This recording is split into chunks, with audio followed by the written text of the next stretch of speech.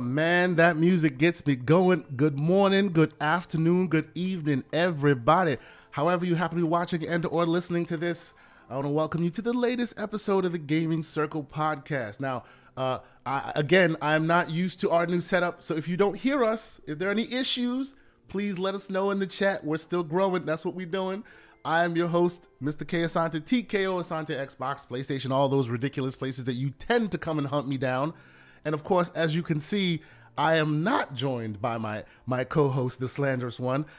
He will not be with us this week, but it is because of a very good reason. He's hard at work studying for some life upgrades. He will tell us all about that when he has the time. So we'll see him here next week. So shout out to Everborn Saga. If you're out there, we hope you're doing good, and we'll chop it up again with you next week. I will first and foremost start out by thanking everybody who is already here. I see a bunch of folks in the chat already. I see some super chats. We'll get into all of that. But yes, first and foremost, let me do a quick bit of housekeeping. Thanks to everybody who is checking out our stuff on the net, checking out our stuff on the various socials and all the I see some movement. Oh, okay, we good. All the audio listeners and everybody, thank you guys so much. We're growing exponentially, and it's all thanks to you guys. So thank you guys so much.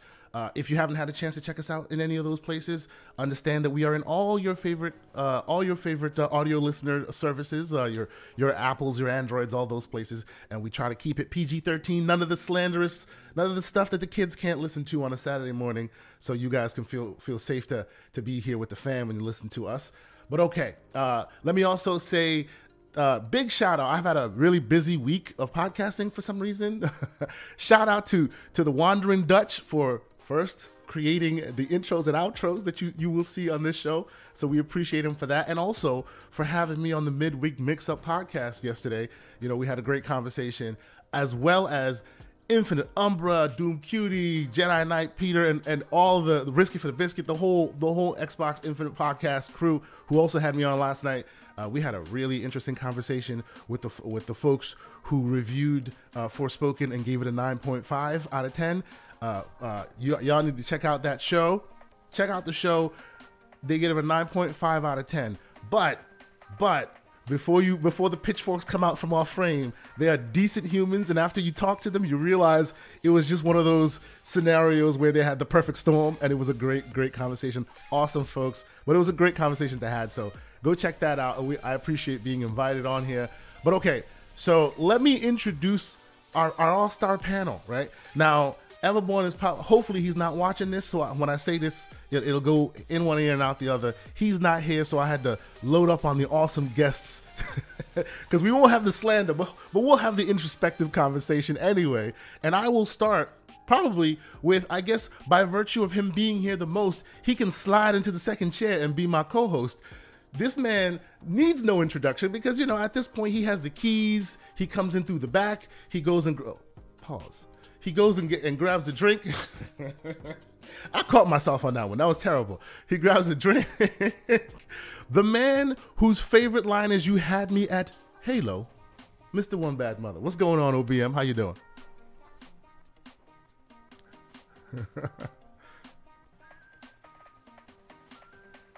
gonna miss some conspiracy theories today, so I am, a little bit bummed about that, but.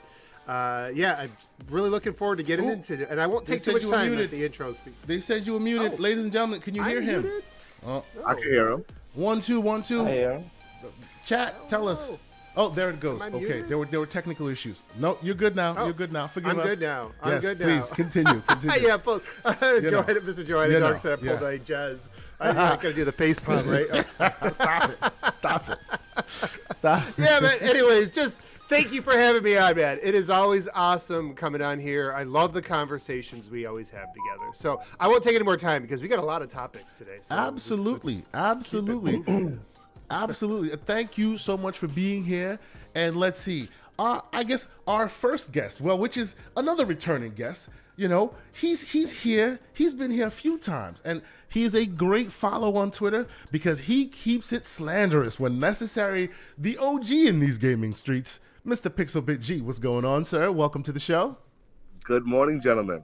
appreciate the invite. Let's get it popping today. Oh, I appreciate you being here. And the man's on cam. We doing it real this time. And of course, of course, I am so happy to have this gentleman on. I've been keeping an eye on his stuff on these gaming streets and in the news conversation for a little bit now. He is not afraid to push the envelope. He's not afraid to say what needs to be said, and he does it while suited and booted and being absolutely slanderous. So the man will fit perfectly on this show.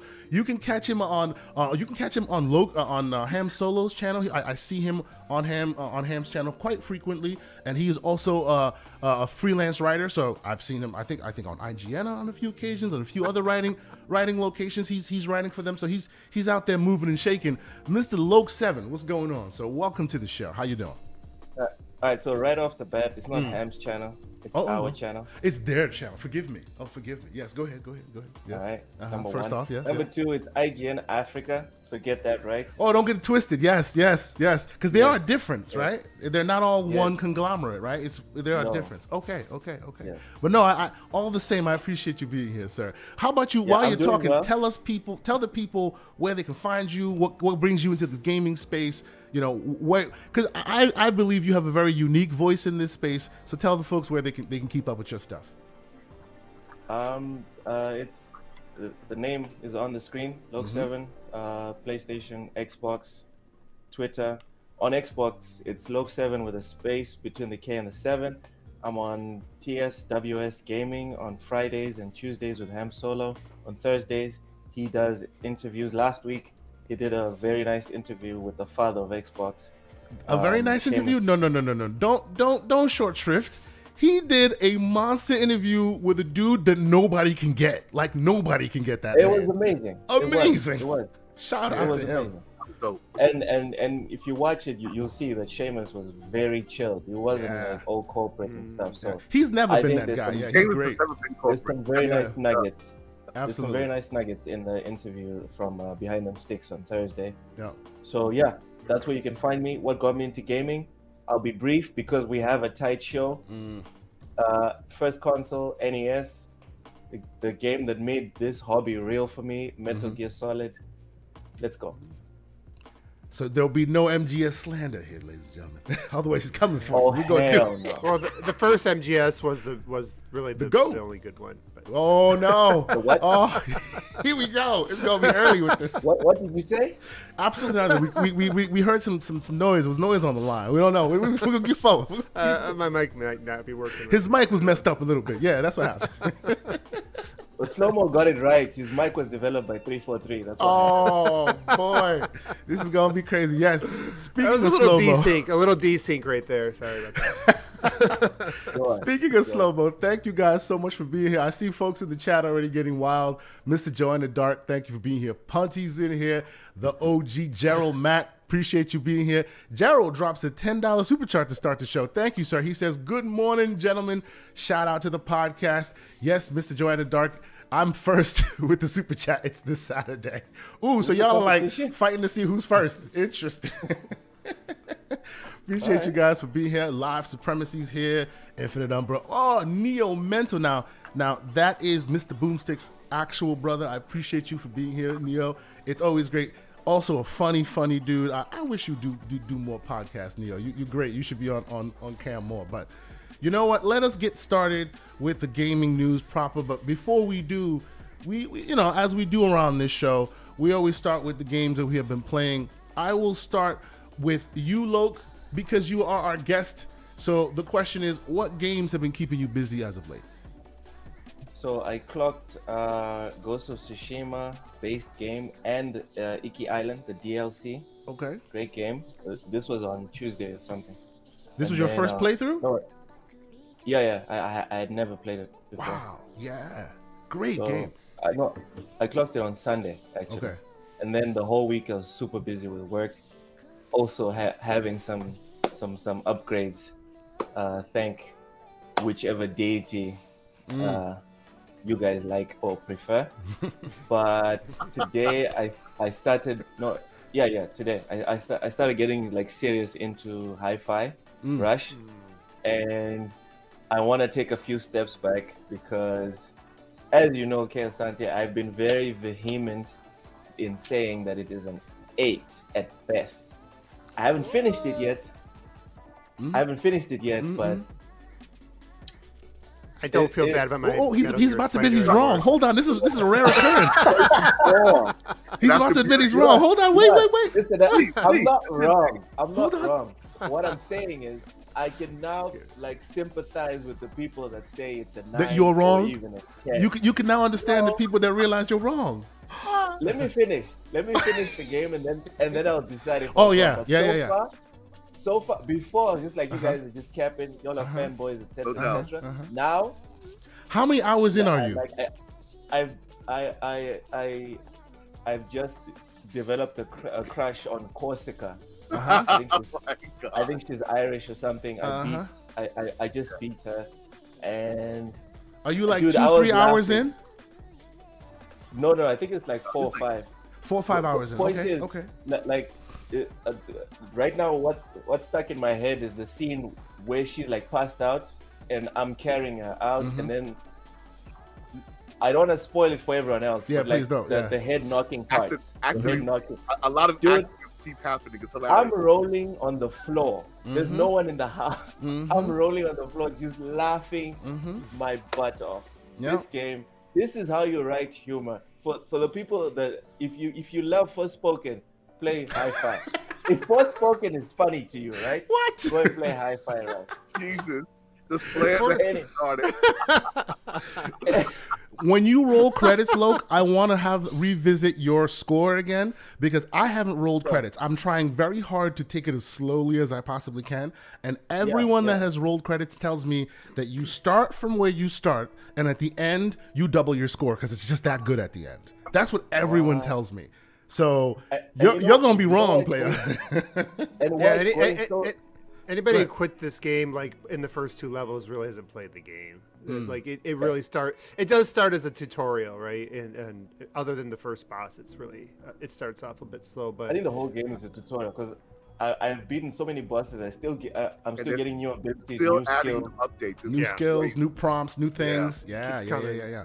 keeps See, going by the my end. only bit of Well, slander for Hi-Fi Rush So is fluid. where's the Zune? Stop the iPod. Give me a Zune. That would have made the chef's kiss. That's all I wanted. A Zune.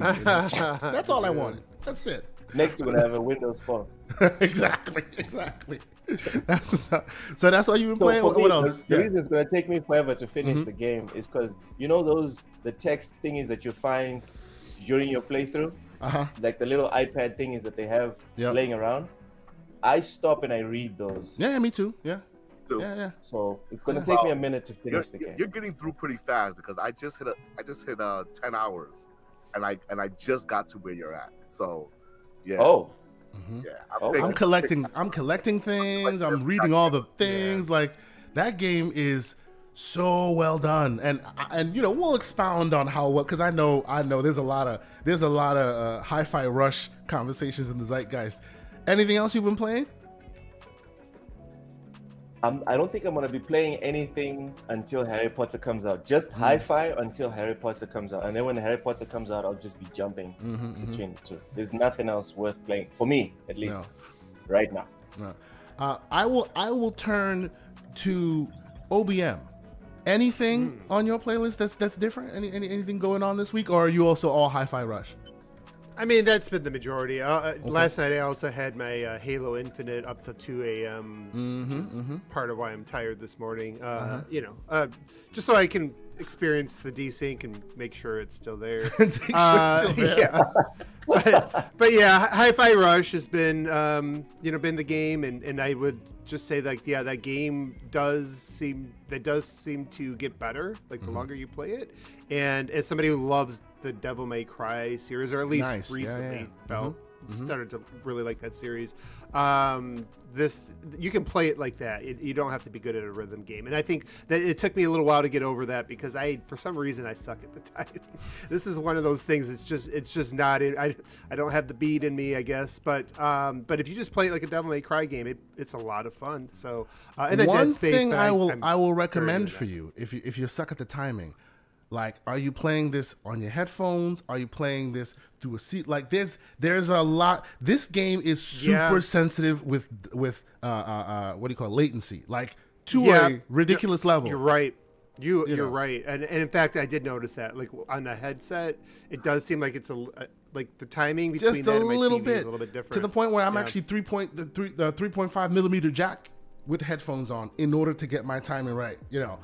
That might be the clincher for some people. They don't think about, hey, my speaker system that I'm listening to has a little bit of processing delay before it comes out versus the video.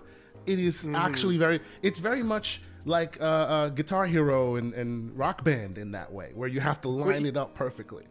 Well, you know what's funny? Because of this game, I'm actually now like going through like online research, like trying to, how do I line up and make sure all my timing of my sound and my picture is perfect? There's a calibration sensor inside the settings of that game. There's a calibration thing you can kind of mess with. So I know this because I've been trying to play this on the deck, and Bluetooth, it's a pain in the butt. Yeah. So I have a specific timing trick that I use. I don't pay attention to like the combos. I don't pay attention to the first 4 or 3 hits, and then when the big one comes, like the circle that envelops the whole screen, that's the one that I actually time. The rest I don't time. Understood. So for me, that's what works. Okay. See, what works for me is I'm like a musician from way back. So if it's in my head and I'm listening and I'm jamming, I can hit the button to the beat without even looking at it. Right. So when I start missing, I'm like, something's wrong here. I know what I'm doing. What's going on? You know what I mean? It's the controller. Yeah, something's going down. Like, I have music sequences in this house. I've been making music all my life. Get out of here with that. You know what I'm saying? But that, like we said before, though, this is the most Dreamcast game that we played since Jet Set Radio. Yeah, there's even Dreamcast Easter eggs in the game. Like the logo is in the game. If you hunt for it, you'll find it. Yes. Pixel, how about you? Anything else besides Hi-Fi Rush? Because we could just start talking Hi-Fi Rush then, because that's all we got. I'm definitely playing Hi-Fi Rush slowly. I haven't had a lot of time this week, but I started Age of Empires 2. Yeah, how was that? I heard that's good. I hear the console conversion, the controller conversion is actually really good, right? Yeah, it works. I mean, not only does it work, but it's efficient. So I'm like, okay, I think I may decide to actually beat the whole campaign. I don't think I've ever played that game back in the days. I wasn't into Age of Empires back in the day. So fantastic. Nice. I'm playing that. I'm currently on my 3rd Halo Infinite run. Now I'm playing co-op with my 3 and 7-year-old. That's interesting weekend gaming that I'm being forced to do. Forced to do, he says. So I mean, because they're not helping. Oh yeah, hindrances. The game somehow has adjusted us to heroic. See, I was about to say, this is Pixel Bit G we're talking about. So he's playing with his 3 and 7-year-old, probably on like the hardest difficulty possible. No, I beat on Legendary by myself already, but I mean, I'm playing it on heroic with 2 little midgets who aren't helping. You know what I'm saying? So but I'm having a good time doing that. And after that show 2 weeks ago, I actually started Elder Scrolls Online. Hey, they convinced some people. Okay. And it's Elder Scrolls for real. It's dope. Like Skyrim, good? Yo, yeah. Doesn't it feel daunting though, Pixel? Doesn't it feel like it's just so 20 DLCs? It's massive, but here's the thing, right? You start in like a hub world space, so at the very least, they don't open everything up to you. You just choose a world and go to it. So that makes it feel a little smaller. You know what I'm saying? But like in terms of like the powers and stuff, I'm like, I never saw these powers in freaking Skyrim or Morrowind or Oblivion. Like they got some like dragon powers, dope. So yeah, I think they might. I think I may have to buy it at this point. But yeah, I'm playing that, and I've been playing it on my Steam Deck via xCloud with my End Gears on. You feel me? You know what I'm saying? Obviously, you're talking about a man with culture. All right, I'm a man with culture. Clearly. And it plays very well on xCloud because it's a massive download. Like nobody want to download this, like 140 gigs or something like that. But it plays, it's the pacing of the game works perfectly for xCloud. So yeah, I'm rocking that. Interesting. I love Skyrim, but dude, it's just so big. Yo, yes. Every time I think about giving it a chance, I'm just like, no. Yeah. I beat the crap out of Skyrim, so I like those kind of games. I mean, I spent a lot of time in Fallout, Witcher 3. So, but the problem now is I just don't have the time. So I'm in no rush. I'm just using it as a, I'll play it, I'll have some fun, I'll enjoy it. I don't know if I'll ever beat it. What are we talking about here, Mr. Slow-Mo Backslap? There will be no slander in the chat, or you will be revoked your privileges, sir. He's calling it the No Rhythm Podcast. Get out of here, sir. There will be none of that. No. I apologize for cutting you off, but I had to executive order there real quick. Stop that, man. No, you good. Go ahead. Yes, that's all I got. Go ahead. Okay. No, I appreciate it. I have been looking like you. It seemed like that the after the show, I was like, yo, I should actually give this thing a chance. But to Loke's point, I see that game and it looks to me like starting to read War and Peace. Like it is just a monumental undertaking. So I'm just like, I don't know how I'm gonna eat this elephant. Maybe one bite at a time. It'll take me a while. Literally, just approach it like a single player game. You know what I'm saying? Okay. So do you see any kind of other folks in your world as you play, or is it just seriously just you? Yeah, no. People are running around the world. It's an active world, but I'm just not paying anybody attention. I'm more my mission. Cool. Cool. Kind of Destiny in that way. Interesting. Yeah. So very cool. All right. Very cool. Like, if you like ESO, it is very much ESO. Excellent.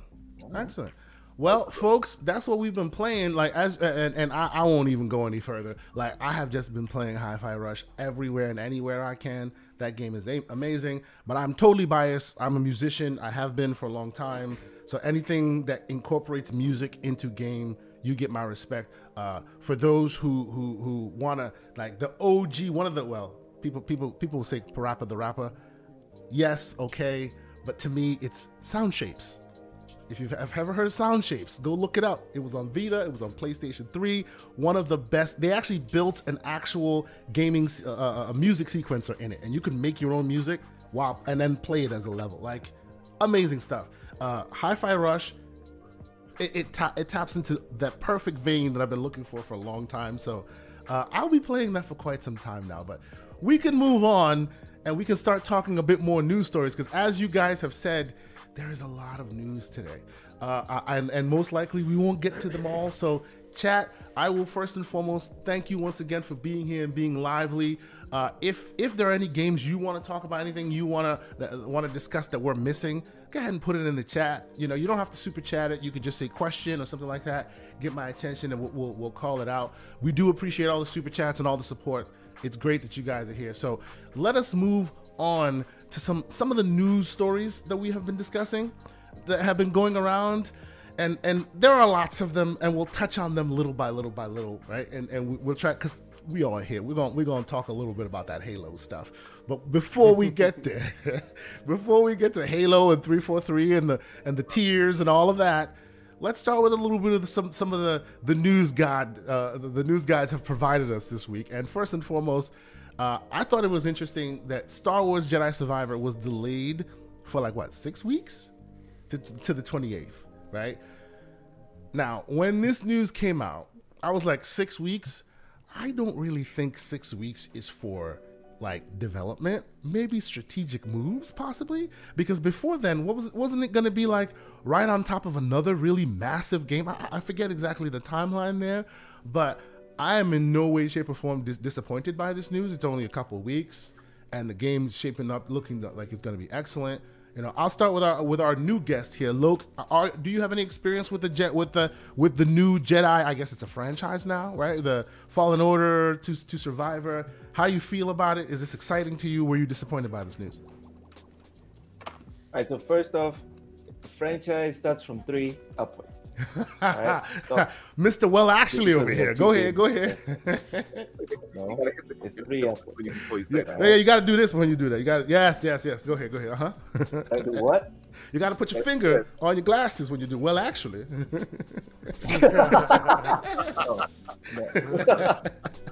Yeah. So I did play the first one. I was very skeptical. I waited for the reviews because I was like, this is Electronic Arts. It's probably going to be stuffed to the brim with microtransactions. It's going to suck. It didn't suck according to the reviews. I bought it, and I thought it was a very good game. And I completely agree with your initial assessment. This move, in my opinion, is just to get away from Hogwarts and Atomic Heart, because these games are going to spill over. I think Hogwarts is going to be like Elden Ring, not in terms of being game of the year, but people are going to be talking about it and playing it for months to come. So I think they just wanted some breathing room, and I'm okay with that, because I'm the guy that plays games, especially good games, really slow. I like to smell the roses and take my time with it. Unless it's Doom or something, then you have to, like shoot fast and get to the exit. Yeah, rip and tear and get the hell out. Get the hell out of there. That's right. Games like these ones, I like to take my time with, and I know Harry Potter, dude. I'm probably gonna have to do like 3 like new game pluses with Harry Potter. I'm not gonna play as Hufflepuff. Forget that. But Slytherin, Gryffindor and Ravenclaw. Yes, I'm gonna play it 3 times. I will need the time, so I'm fine with this. It's not a problem. I'm not panicking. Okay. Very, very cool. Very cool. See, I am. I have heard that Hogwarts Legacy is going to move the needle like exponentially. Like, and I have it on good authority that, boy, they put it in there. That game has all of the elements in there. And those who love the thing that I find interesting is those who love that world will this will be a game changer for them.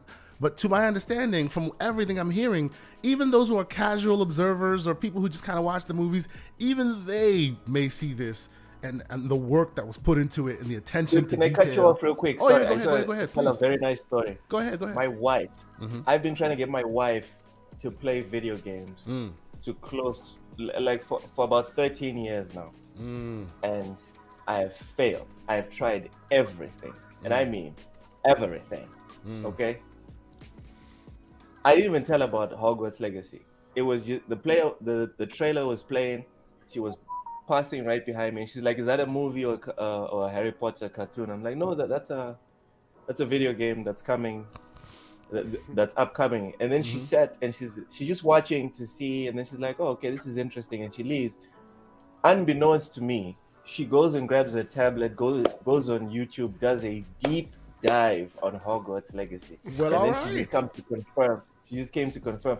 So you're getting this game? I'm like, yeah, I'm getting this game, but you never asked me what I'm getting or what I'm not getting. Why are you asking me? She's like, we need to get the pre-order because of X and Y and whatever. She's telling me about arenas and shit, and I'm like, sorry for cussing. She's telling me about arenas and stuff. I'm like, I don't even know nothing about. Okay, sure, let's get this. So I'm just saying, people that don't care nothing about video games are really falling in love with this. So your assessment, I can personally attest to the assessment that you're giving, that people that don't really play video games are interested in Hogwarts Legacy. That's awesome. It's big. We will have to hear how it goes once the game is in the house and y'all are playing. I want to hear this, man. This is great. Turning non-gamers into gamers.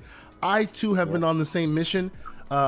I've been trying to get my wife to game with me for years as well. Her problem is she has a very sensitive motion sickness. So after 3D started, it kind of lost her. She can't really follow along with that as much. But I throw a 2D game on there and she can get down with me. So I feel your pain, sir. But no, that's great to hear. That's great to hear. I hear lots of great things going on in that. How about you, Pixel? Like, is this your kind of game? You know, you heard Jedi. I think you played Fallen Order, if I'm not mistaken, right? And Vince Zampella is out here doing things that EA doesn't like, but still collecting the check. How you feel about this? The game that came out and was deeply snubbed the year it came out. Yeah, I love that game. I don't know. Maybe they're trying to give us some more time so they don't get a double snub this year. Yeah. Maybe they're trying to remind you towards the end of the year that, hey, we're still here. Hello. We're still here. Like, 'cause I think it came out pretty early. in the year last. Oh, was it early or late? It was pretty early last year. Well, no, you're right. It was super late. It was like almost December late. or something. It was late, and then it should have gotten a nod the next year because it was a damn good game. But people had forgotten about it. It didn't get any love. I mean, it's the problem with that, right? Mm-hmm. But yeah, I don't think they're delaying it, for anything more than just to give some space, because, like you said, Hogwarts is going to be huge. I mean, I pre-ordered it as well. It has all the markings of a major RPG hit, right? Especially with that kind of IP. That's like a Spider-Man level IP that you're talking about here. Like Hogwarts, they're big. Yeah. The game looks like it's very well crafted. Like they have WB needs this dub. Yeah. I'm saying they have everything in that, and WB. I was a big Shadow of Mordor and War fan, right? So when they dive into an IP, they do understand how to get like the elements of those IPs into games, and I don't see any falling off on this one. So it's probably a good move for Jedi Survivor to move over, even though I think it has its own fan base, but that fan base isn't going to be as big as this, and this is. I think the last game was like 20 hours or something like that. It's yeah. It was pretty deep game, especially if you played on the harder levels and stuff. So just fix that damn map, please. I like the map. The map. I like the map. The map was terrible. It was terrible. That first, what is the first board? The first map was terrible. The freaking toad and like. Yo, they were like 5 hours trying to find my way through the damn gauntlet. Right. That was that map. Like, what's going on? Okay, did you guys play Control? Of course. Also, terrible map. Also a terrible map. That was horrible. That had one of the worst maps. That was a good game with one of the worst maps. I think they're in my brain they're on par, but at the very least, Jedi Fallen Order at least allowed me to beat it. Like the controls. Map was trash. I was like, I'm done. I can't. Man, you missed the ashtray maze. Not because it was difficult, just because I couldn't find my way. Just because I can't find it. Like, just let me point me in the right direction, right? But where do I need to go? Good game ruined by a bad map. So bad map. Yes. But I mean, Elden Ring. Control makes Elden Ring look simple. That's how bad Control is. Elden Ring has a right to be complicated. Control had no right to do that, Well, we'll move on for Elden Ring. I'm just saying, give me multiplayer called multiplayer and leave them fingers alone. But that's different. We'll just keep moving. OBM, finish up this topic. What do you think of this whole situation? Are you concerned? What's good? No, I mean this is smart business, man, and I bet you there's some developers at Guerrilla are like, hey, Sully, this is how you do it. When you're up against, don't get that, don't have an ego, and we don't need to move, and this is a smart thing. I'm looking forward to the Star Wars game more than Harry Potter myself. I prefer Metroidvanias or Soulsborne game design over open world generally, with the exception of Elden Ring, which was like one of the best. It's probably the greatest open world of all time. But aside from that, I mean, I just think this is the way to do it, and it's something that I hope Microsoft takes note of too. If they have Diablo coming out and Starfield set up in the same window. Technically they don't have Diablo coming out just yet, but I know. I take mean, your point, sir. but yeah, don't pile these things on top of each other. I think the way that, especially with gaming enthusiasts are nowadays, a lot of times we'll hear, well, these are separate genres, or they're different audiences. The truth is I think when you start talking about the gaming enthusiasts, the guys like us who've been around it's just stealing our time, one versus another. It's like absolutely. When something great comes out, we're interested, right? And so don't dump them all together like that. So good decision. I think that really anything that's an expensive game to make probably needs to give itself space from something like a Hogwarts, and later on probably Diablo and Starfield as well. And Spider-Man later this year. So. Great. So real quick, before we continue on to the next story, I see Igmatic Dream in the chat asking, where is Everborn? Well, unfortunately, Everborn will not be joining us this week, but that's because the man is out there preparing for some life upgrades. So, shout out to Everborn. He'll be back for sure next week. But, he may catch this now. He may be catching this on VOD or whatever. But, yeah, he's busy real quick. But his reasons are sound. Nothing bad. All good things. So that's where Everborn is right now. Let us move on to the next story. And actually, before we do, let me see. Oh, I see Xbox. The Xbox International podcast is in the chat. Shout out to those gentlemen. They get real slanderous on their show. I hope you, if you're not subscribed to them, I think you should be. Let's move up quickly along and talk about. Aaron is getting messy in the chat. I know. I see him. I'm trying to not let him derail me. Let's talk about Redfall and the fact that people are either perturbed or nonplussed by the fact that it requires an internet connection. Right now, for those who know, Redfall has been shown to be a drop-in, drop-out kind of co-op experience. It is an arcane game, so it is at its heart a single-player game that can be played with multiple folks. But because of the drop-in, drop-out nature, based on their explanations, they're saying, "Hey, we're requiring an internet connection to make sure you're able to make sure that everybody's playing." So, Loke, let's go back to you.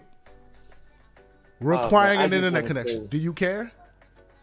I just want to say, before I reply to that, Pixel Bit, remind me not to mess with you via text, dude. What the hell? Did you hear my intro of this, man? You don't want to mess with the OG. What you talking about? Yo, Pixel Bit, jeez, man, be gentle.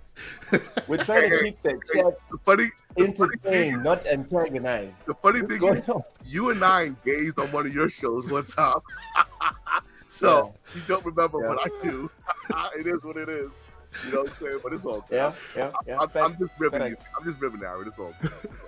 Pixel Bit comes with the hammer all the time. He is not a scalpel, ladies and gentlemen. He is a hammer. I don't know how to go light. All the time. So go ahead. Judy's hammer, or is it Kratos? Never mind. I'm gonna be brief. Like you said, it's kind of tight. This is one of those nothing burgers that gets spun up by fanboys and girls. I'm not sexist. And it says nothing. It means nothing. Hogwarts Legacy is a 100% single player game. Requires online. Redfall is a hybrid and actually has reasons for online multiplayer functions and modes. So it makes sense for it to have it. But the same people that have a problem with Redfall are saying nothing about Harry Potter. Harry Potter. Yeah. This is below. Let me just chime in for a second. Lock. So, but they said that Harry Potter only needs it for a download. That's what I heard. They try to claim it only needs it for a download. Like, no, bro. It's online the whole time. Yeah. To that connection. See, to that point, that is far more egregious of an issue than Redfall. But you haven't heard as much consternation. That is absolutely true. Yeah. That's very strange. Yes. That is very strange. But the reason why I try to just pretend like these aren't even stories is because the people presenting them are having disingenuous arguments about it. So we can disagree, but if we're both disagreeing in an honest manner and we're focusing on the issue, we're not focusing on just taking the dub, then it's fine. But if you're focusing on other things rather than the issue at hand, then we can't even have a conversation. For me, this whole topic is the whole foundation is rotten. I don't disagree with you. That's all. Absolutely. No. I appreciate your take. I don't disagree with you. I will move to the next panelist, but I will say, before I do, I have a bit of an issue with this, but it comes from a different place.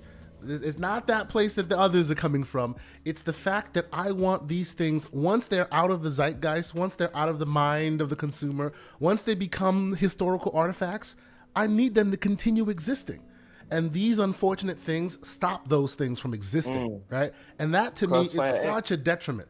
We're going to talk about Crossfire. Not all things need to continue existing, you know? No, all things. all things. I You know do. why? I do. You're right. You know You're why? right. Asante, believe me, Mm.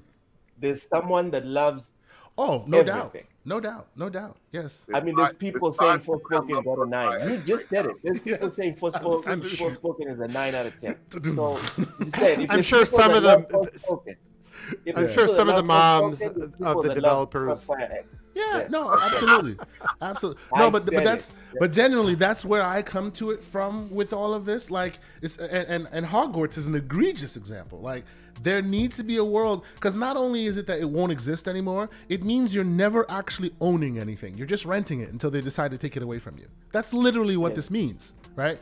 And to your point, Loke, absolutely true. Some games require it and they have a valid reason for it, and some games don't. But even in those instances where some games require it, there is a world that I'm on my own square. You know, welcome to my TED Talk. I'm probably the only one that continues this line.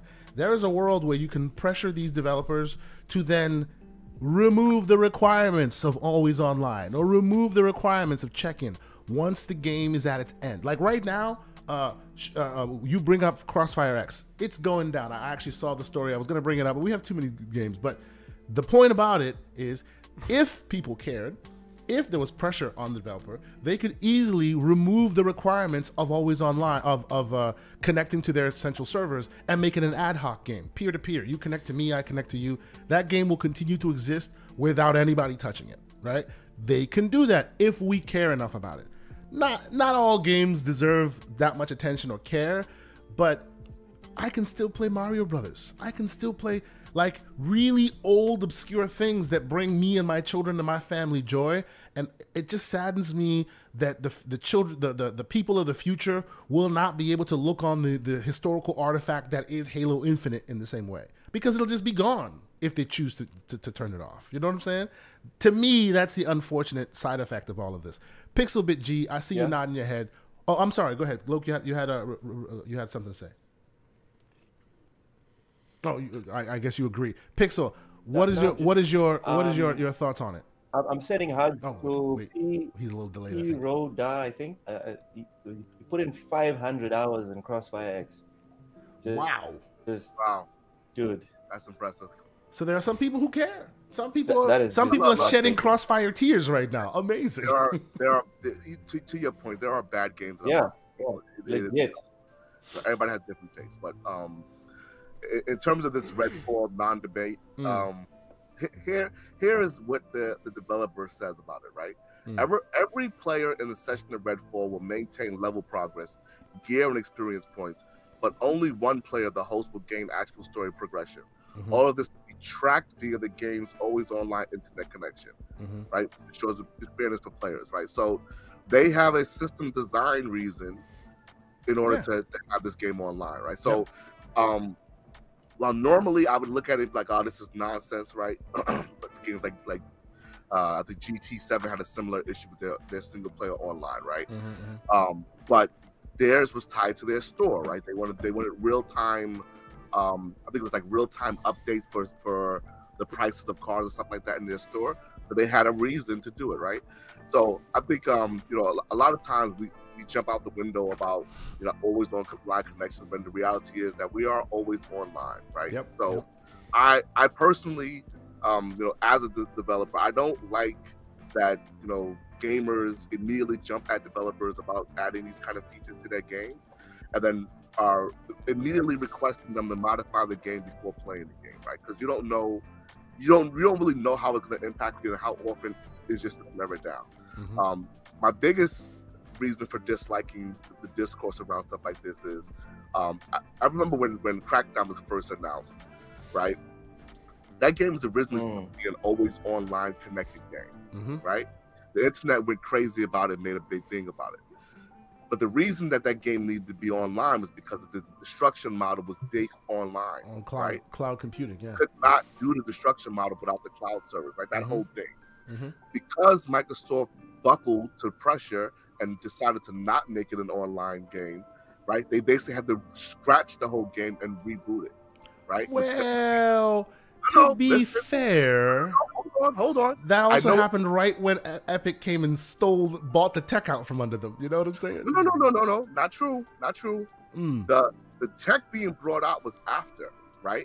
The tech So they'd already made changes before the they had tech was already brought made out. changes to the game, right? Interesting. Okay. The tech demos that they were showing us were tech demos for the multiplayer mode. Yeah, but true, go true, back true. and look at the original announcement for Crackdown. Yeah, yeah. Crackdown's original announcement was an always online multiplayer game where you had groups of players playing against the enemy AI and you control parts of the map. Yeah, I do remember that. I saw that IGN Destruction demo where they were just like, they had like the equivalent of how many Xbox consoles it takes to run this. Some of them are like double digits, and they were destroying the whole world. I remember that. Right, and they were bringing new servers online. To emulate Xbox resources. That probably was never going to work. But the point is that the game had a very different design at its core, right? So I think if we keep fighting and arguing with developers about online features and things like that, you're gonna lose. You lose special things. You lose interesting things. Yeah. But you lose the interesting concepts that could come from those things, right? Yep. Imagine if a game like Flight Sim was told, "Oh, you can never be online." Yeah, imagine. Right? You have to download petabytes of data first before you play. Right.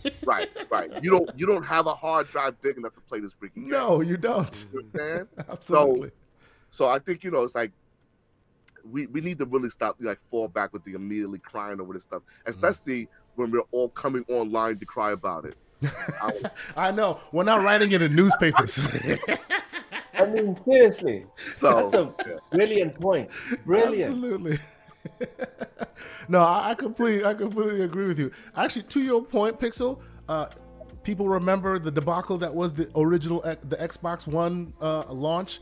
Had they stood on their square, we would be able to trade digital games by now. But because people kept pushing them, because every other thing that Xbox One was about, that people were bitching and complaining about, all the other things have come to pass. Is all active right now. Everything has come to pass, except the fact that you can't trade your digital games because you did not know how to be patient and wait for them to implement it. You want, and they took it away. And now you're stuck. To that point, fellas, I was watching Patrick Mahomes beat the Bengals on my Xbox. There you go. ESPN. That's right. So, while you're probably gaming in the window, like amazing. I miss those days for sure. Before we move on, Redfall, OBM. What are your thoughts? Yeah, I mean, actually, you both made good thoughts because before the show, I was like, I don't care. I mean, I'm online all the time, anyways. And, indeed. Yeah, I mean, I can't remember the last time I've gamed and not been online. So, I understand the concern, though, just from the standpoint. I think people feel like this is like a soft DRM. And the questions and the issue is that like the implementation of this is not the same across the board. People don't know, hey, does this mean when you take servers down or you decide that this is no longer a viable product, that it just goes offline, like you were saying there, Asante, that maybe the maybe someday Redfall is just gone because there's not enough people playing it, and you're the last one that wanted to be able to play it. And I do think that is a legitimate concern and complaint, and I think that that's something that as we're seeing, like a lot of these games, even single player games and co-op games get shut down. It's like, I think that's starting to hit people differently, right? And so I do think that there should be some pressure put back on the corporations. It's like, okay, you can demand the online stuff, but I think the support, the fact that they're pulling out the rug so quickly on some of these, I think is starting to concern people about it. So it's like, well, why get invested and then it's gone? Yeah. But to what Pixelbit G was saying, there is potential to build a new type of game this generation going forward, beyond just like, hey, we need to check your progress and things like that, with games that are maybe traditionally single player that can leverage I hate to say the power of the cloud because it's such a cliche term at this point. Yeah, because Crackdown ruined it, honestly. Let's be honest. Crackdown ruined it. But if you talk to developers, there is potential. Like they'll tell you. I was talking to somebody that said that even with these CPUs being much better than they were last generation, there's still not that enough of a jump to like do any sort of grand thing with like AI and dynamic, open worlds and things that they can do if they start doing the hybrid model, like where part of your game is local and part of it is like the world that you're in kind of like it evolves based on what it's reading from the servers and stuff. And that whole butterfly effect. Remember when we saw that article about Fable 20 years ago in the original Xbox magazine where Peter Rodder was like, hey, you step on this acorn and it turns into a tree. Well, you couldn't do that.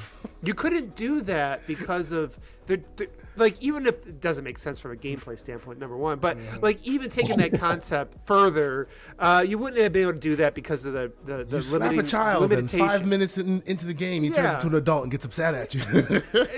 Like, your kids come back and kill you, like all that stuff. But now you can start to do great, like, and I didn't even think about Fable. It's like the first thing that comes to mind. It's like you can fulfill that vision now, but you would need to have some sort of connection. Always online. So I don't know how they're going to resolve. Yeah, I don't know how they're going to resolve it because not everybody's. I've talked to buddies like if they say they have to be online for Fable, I'm quitting Xbox. That's what he told me. So like there is a divide there. I understand it. I think the DRM concern is legitimate, but innovation and I think as long as the developers. Yeah, as long as the developers can articulate a good reason why, and it's not just because we didn't have development time to do it any other way. I think you need to try to give people the option if it exists. But I think both sides has got some points. Agreed. Now, before we move on to the next story, I will first let me put the super chat up here. We have the Xbox International Podcast. Thank you, gentlemen, for being here. They're saying. Well, they have a $5 super chat, and they're saying that Everborn is hiding because God of War sold 11 million copies. Yes, for those who aren't aware, Everborn Saga had bet me his knees that Sonic Frontiers would beat God of War Ragnarok by the end of 2022. Hey. What you doing over here? No. To what be was fair, you doing? add boom to that. Well, the reason why I will not add boom to the slander is because Boom graciously bowed out. Whereas Everborn is still on his square, insisting on seeing Frontier data before he'll admit to his defeat. What? So yes, shout out to you, Xbox International Podcast. When the reckoning happens, you will be front and center, good sirs. We'll have you guys on, and the ridicule will be glorious. I want to know what kind of algorithm. You know how like a lot of times what you believe it ends up being reinforced with you on like Twitter and stuff like that. Yeah. I'd love to see the Venn diagram of those who Everborn's believe Twitter that. page, like all the Twitter feeds that come through telling them that Sonic is the most amazing game of all time. It's going to be the best-selling game of the year. I really want to see it. So I okay, needs to share it someday. On the point of slander, let's take a quick slander's detour and talk quickly because I saw this pop up on my Twitter feed and I thought it was super interesting. So we'll just kind of toss this in before we move to proper news stories. But there was a little bit of conversation because for those who don't know, MinMax, great YouTuber, podcaster, and all of that, had the director of Hi-Fi Rush on, and two things were discussed that I thought was super interesting. One was awesome that I hope happens, and the other one was slanderous. The thing that was awesome is he said he would love a TV show in this world, and I concur. Where is Netflix? Call him up right now. That would be a great television show. Same art style, same everything. It would be chef's kiss. I want season 2 of Cyberpunk. Well, hey, they can walk and chew gum, man. Arcane is still coming. Edge Runners might Netflix still be in the wings. Not chew gum. And dude, they just took 10 steps back from the password sharing thing. With the password thing. I feel you, bro. Let's give Paramount a good show. Oh, hey, guys, that was a mistake. Okay? That was a mistake. Some random dude posted it. Oh my god. With their account. With their account.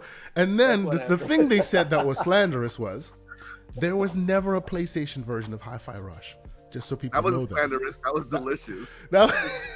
There was never a version because the game was in the mix in the studio since about 2017, but it went into full production like while they were in full production obviously in full production means development on a PC and optimizing for PC. Yeah.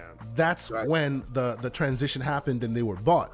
So there was never an actual time frame where they were like, okay, it's time to now carve out a port and make one for these consoles. It was only ever Xbox, because by the time they got there, they were already an Xbox studio. So I thought that was interesting, because I did see some narratives floating around going, well, we can't really give Xbox the credit for this, because first of all, this game was thought about in 2017 when they didn't own them. And secondly, there's probably a PlayStation version that's been squashed, mothballed somewhere, Seems like that's not the case here, folks. So, I mean, personally, I would have liked to see a PlayStation version of Hi-Fi Rush. Why? Because why not? The game is great. More people should play it.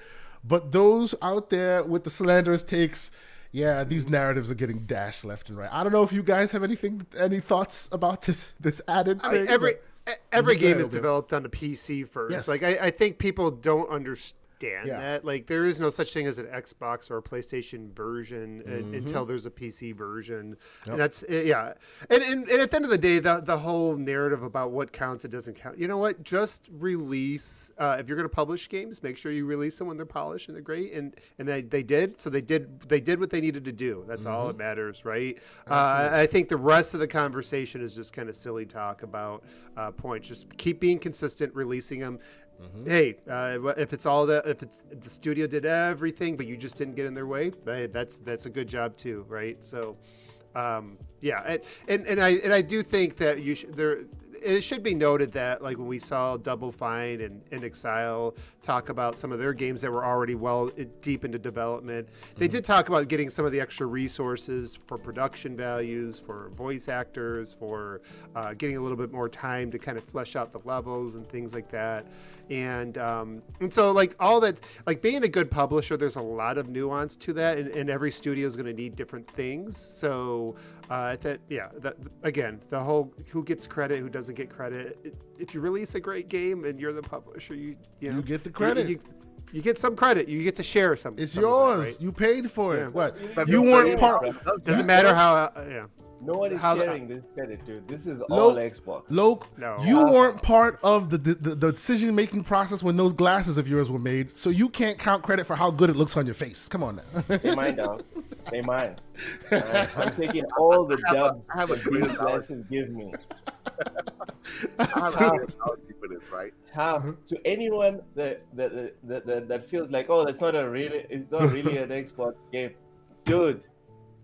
It is an Xbox game. If it's not really an Xbox game, why is it on Xbox? Why is it on It's Xbox your and not on beloved PlayStation? PlayStation 5? Why is it not on your beloved PS5? Switch, yeah. It's an Xbox game. Make peace with it. Move on. It'll hurt less. Make peace with it. Move. Yeah, Go ahead, Pixel. It's so silly. My thing is like, if I want my grass cut and I pay you to cut my grass, my grass. You didn't really cut your grass. Is not cut. It's My not grass. really your lawn. It's not really your lawn. It's not your lawn because somebody else Jimmy's cut it. lawn. You You cut cut it, it. but it's my grass and it's cut. So Bethesda is Xbox grass. Hey, you know what's more embarrassing about this whole thing? You look at these same people, they're very happy when the inverse happens. Of course. And then the exclusive comes to their console. It's like, dude, this doesn't make sense. Your argument makes no sense. Beauty of people being upset about this stuff for me is y'all spent an entire generation saying Xbox got no games, and now Xbox got some games. That's it. Oh, you didn't hear it? One of the first tweets I ever did that went completely viral, and that was shout out to Tim Dog. He kept screaming Xbox got no games, and I was like, first it was Xbox got no games, now it's Xbox got your games. Yeah, that's Xbox. And people just went to town with that one. Yeah, it's just So shout out to the chat with Lucius Augustus. He says, I saw a lot of Sony and Nintendo fanboys asking for this game to be released and being mad that when people tell them to play it on Xbox or Game Pass. Now they see what Xbox players deal with. Yeah, well, it is what it is. All right, so on the point of Game Pass, I kind of want to take a quick little detour and add this to the mix as well. because that came out, the conversation about Xbox revenues and all the financial reporting that came out and all of that. And that has also been, making the rounds. I didn't want to get deep into the weeds about, a year-over-year financial numbers and what they did and why they did them. But I kind of wanted to thread this needle because I thought it was very interesting because on one hand, you saw this, right? Revenues are down and obviously they need big games, right? And everybody will be like, well, Xbox might need to compete and and all of that, right? But on the same token, right, besides Xbox revenues being down, in 2022, and I will let you guys, ponder and reply to the needle I'm threading here. In 2022, they offered you $7,000 worth of games in Game Pass that you then got as part of your subscription. So I will start with you, Loke. You are our guest here. Yes, revenues are down, hardware sales are down year over year, but they're really throwing some stuff at the consumer. What do you think? First off, let's go a level deeper with this. Please. They didn't just offer you the opportunity to play $7,000 worth of games. Mm-hmm. For people that use Game Pass, every single game is 15% or more off, discounted. Yeah, if you want to buy it. Absolutely, yeah. Most people don't remember that part of the equation. They just think it's just a rental service. Yes, true, I do. True. No, and I'll speak from my personal experience because that's what we're here for. Mm-hmm.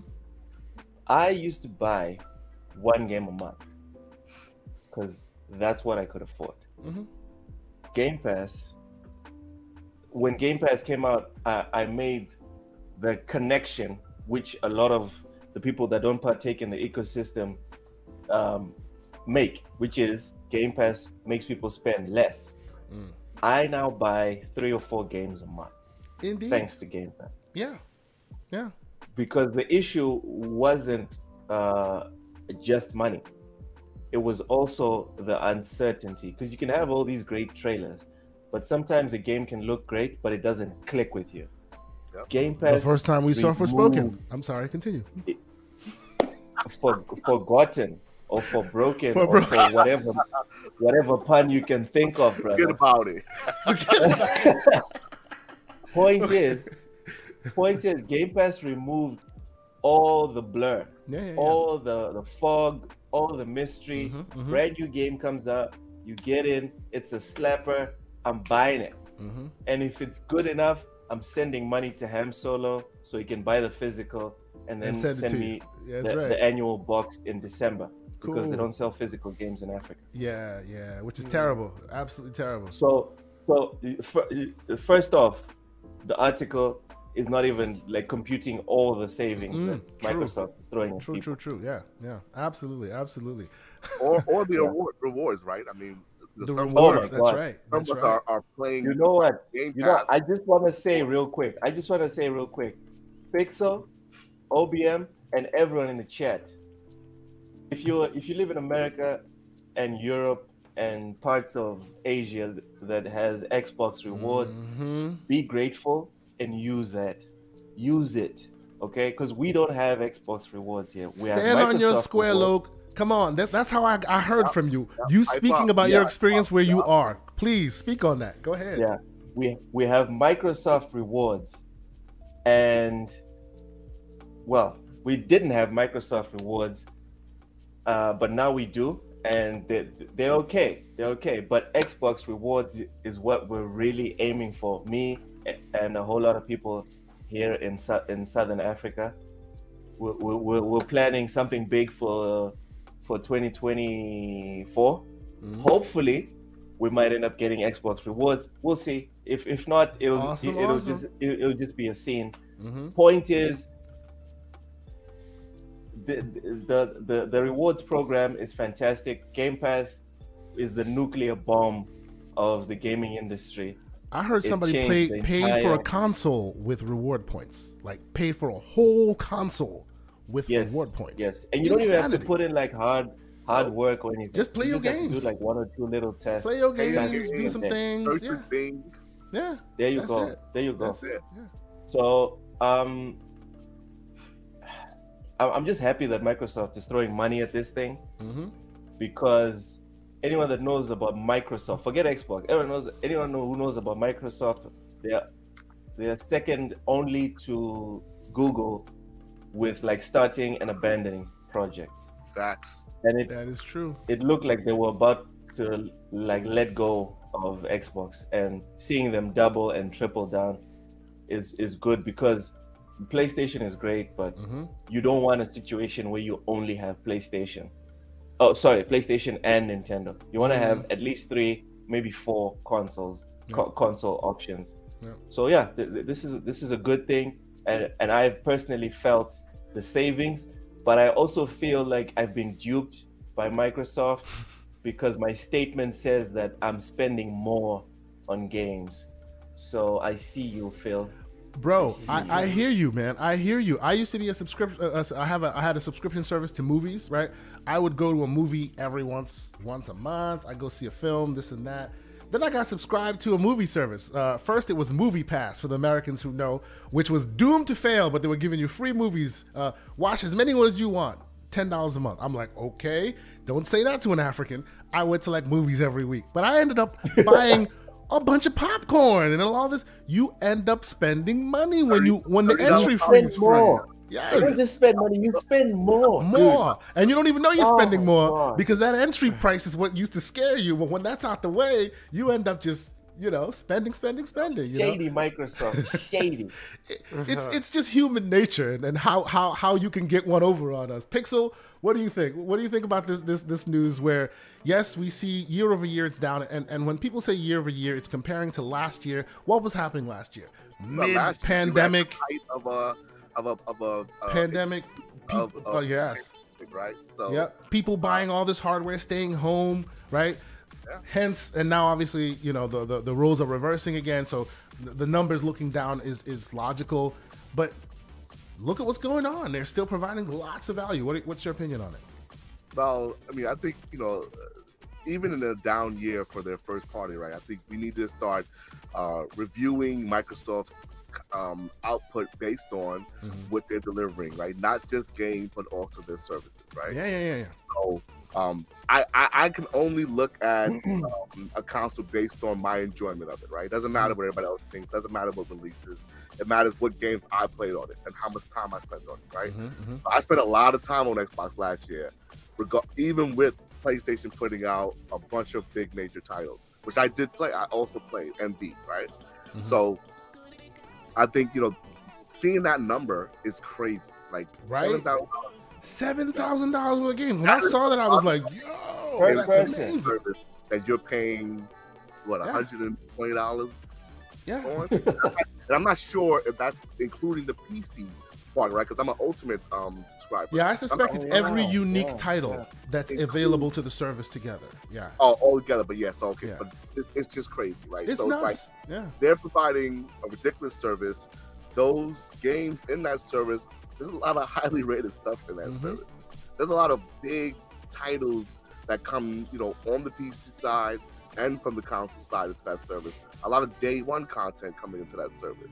Yeah. So it's like, oh, look at that Atomic Heart, man. I bet. This year? Oh, brother, dude. I bet if Atomic Heart, if this was a different year, Atomic Heart, they would have never gotten that. Because people are now starting to see that thing is the AAA banger it deserved to be. There's no way they would have put that in game. They would have agreed to that early Game Pass deal had they known. It's too late now. It is a banger. It looks amazing. You're already signed.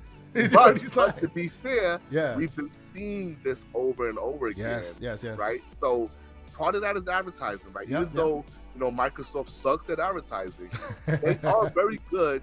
No, they suck at advertising single titles. Let's be real. Like, for sure. Arrogant. I think they're not doing it like that, right? But when it comes to Game Pass, they're really good at keep showing you Game Pass over and over. Punty said, Kay Asante was the Seinfeld of Movie Pass. Thank you, sir. Appreciate that. I don't know what you're talking about. No, I'm sorry. Continue.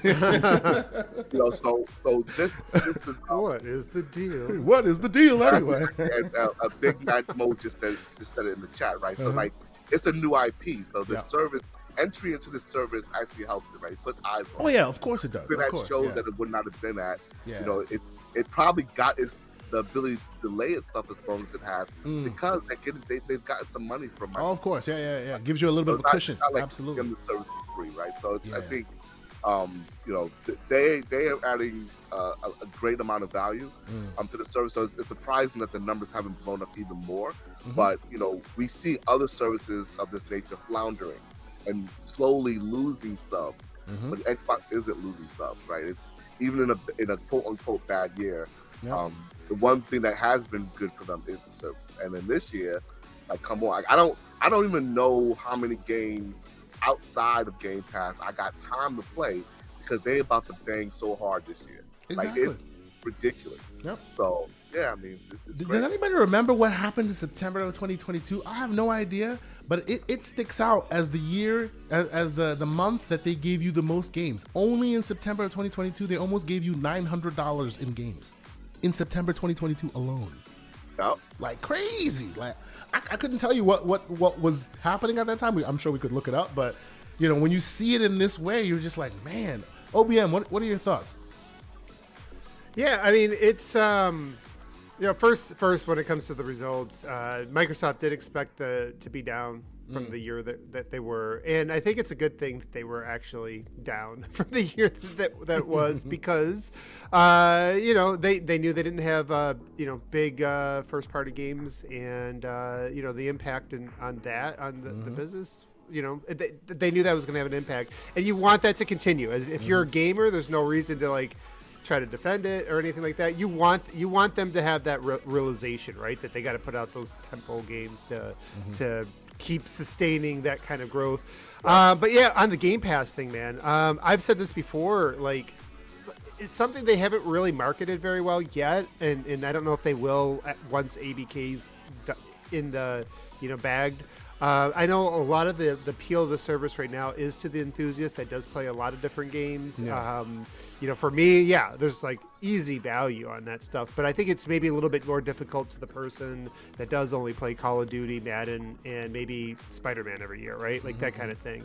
I disagree with that point. Oh, okay. I want to give you some pushback on that one. Yeah. My brother specifically, one of my brothers, only religiously just buys FIFA, and he plays Ultimate Team all year, and then he pre-orders the Ultimate version of FIFA every year. As soon as Game Pass came out, as soon as I introduced it to him, now he plays all types of stuff. You're right. Because before you had to pay up front and then trust whatever you saw on YouTube, and he got burnt a couple of times. With Game Pass, it's like, oh, okay, let me give this a go. No, you're right about that. Now, he's losing himself in the Yakuza franchise. He played Yakuza 0. Yeah, you won't see him for a few months. Yes, it's over. It's all, like he's not coming to dinners. That's right. He's gone. He's out. Yeah, he played 0, and then he realized that the rest of the franchise is 0, but different stories, and a couple of them have better graphics or worse graphics if it's like the older versions. Games, Yeah. He bought everything. Oh wow! Well, and that's the thing that changes over time, right? So, and that's the thing. Even with any of these consoles, you win over the enthusiasts first, and then they pull in people. They pull in up more people, and then those people become enthusiasts. The one thing when we talk about gaming growing, the person that considers himself a gaming enthusiast has also grown over the years, right? True.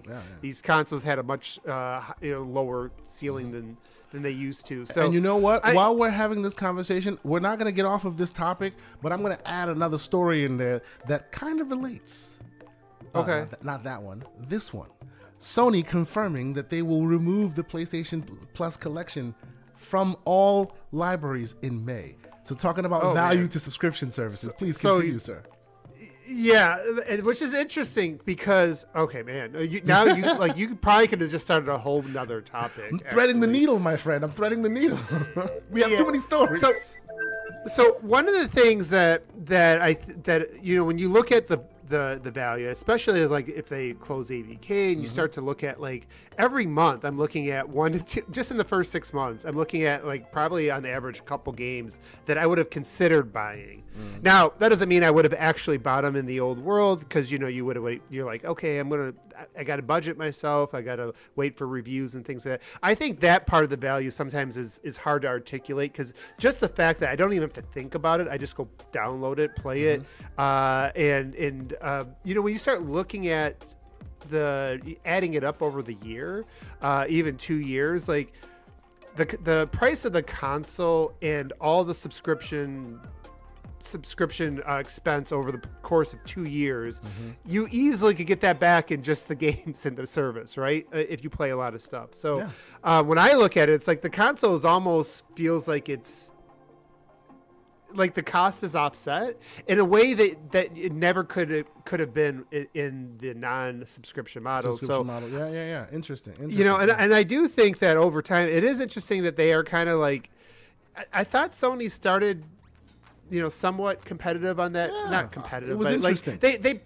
they put out a decent, like, they were trying. Yeah, something that made you go, okay, yeah, like they dipped their toe in. I was like, okay, we'll see where this goes. I actually subscribed. Yeah. I was like, I'll give it a year and see what happens. And they they threw what in the cat game day Stray. one. I was Stray, the cat game. Can we agree at least that it's better than the Xbox Live thing? Of course. Well, but okay, let us be clear. When we're doing comparisons, Loke, we can compare. First, we can compare what Xbox Live Gold versus the first tier of PlayStation Plus, because that's the same comparison. And now with them removing the collection, it's even more comparable now, because all they offer is monthly games. How is it better? The first tier of PS Plus is still better than the Gold games. Explain. Well, Gold doesn't even Gold. I'll just have to make an Excel sheet for you and then send it on Twitter or something. Seriously, dude, I'm traumatized. I used to look forward to the games themselves. Forget about it. You're right. The games themselves are terrible. Yes, you're right. I feel like anybody that liked that aspect of Gold has Game Pass now. Like, I don't know why you would stop at Gold if the free games. They should have just scrapped it a long time ago. Yeah, they should have just combined them. It's unofficially. It's just like on. Yeah, it's a vegetable right now. It's not even on life support. Yeah, it's not. It's really not. It's like a dead body. What's that movie? You're carried around the dead. It's rotting on the table. That's what. There's flies around it. You're like the flies are like, nah, that's nasty. I'm good. I'm alright. Slanders today, man. This is crazy. So here's the thing, like Gold. I think Gold is still the it's the entry for the online play, right? Yes. Gold, yes. It's going to become something different. Just like PlayStation Plus is entry for online play on PlayStation. Not entirely, right? Because PlayStation Plus is entry for online play and your ability to save. True. See, this is why I was This is why I was asking Loke to tell me why. Because at least on PlayStation, in terms of games, they're providing better quality. Yeah, actual service. There's a reason that you need to get PlayStation Plus. You can't save, so you gotta have it for that alone. For that reason alone, yeah. I feel like people don't usually come to the first tier, the Gold or whatever, for the games. It's usually it's because you're forced into that for other reasons. Yep. It is interesting though, because I thought Sony kind of came out and put a decent step forward last year when they brought in Demon's Souls, they brought in Returnal into the service, they brought in Stray, they brought in some Gold games, and I started thinking, okay, maybe they're not gonna go all the way, right? Right now they're not ready, they don't have the infrastructure, but they're gonna start giving us some value, and I have like streaming TV services that are not as valued as something else, but I keep them around because there's maybe a couple good shows, right? But now it is interesting that they're pulling away now, because I do think that like this generation, they don't have anything to worry about with the they're going to continue to sell bonkers through the rest of this generation. But you can't underestimate how fast the gaming enthusiasts can turn on a dime, and these generations are over before we know it. We're probably going to be 4 years four years or so, talking about new consoles. Yeah. And you're going to you have one service that's loading up now with Activision Blizzard potentially, probably, and you start thinking about that value, what it is now today, versus what it is, in a few years when you're relaunching those consoles. So I do think it is interesting that they're pulling away, and I think that would be a mistake for them to do that and try to catch up last second. Yeah, I was about to go there real quick. So real quick, let's check it out. We have a poll. I put a poll up. I'm trying to ask folks if you've subscribed to PS Plus or not. During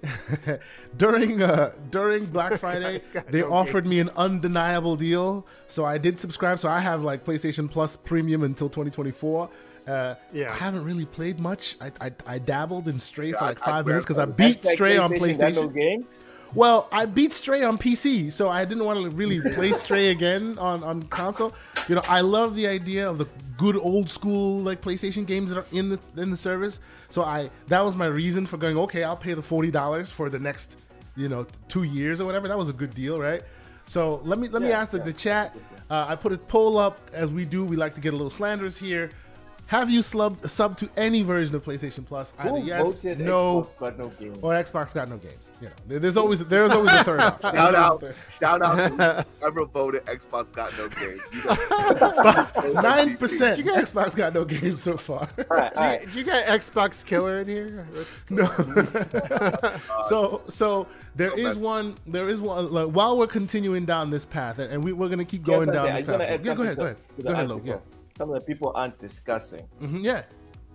I'm not saying that people are being willfully disingenuous or pretending like it's not real, but until the 9th of March, is it? Or is it May? Until the 9th of May, if you redeem them all, you get to still use them. Yes. But that's not the problem here.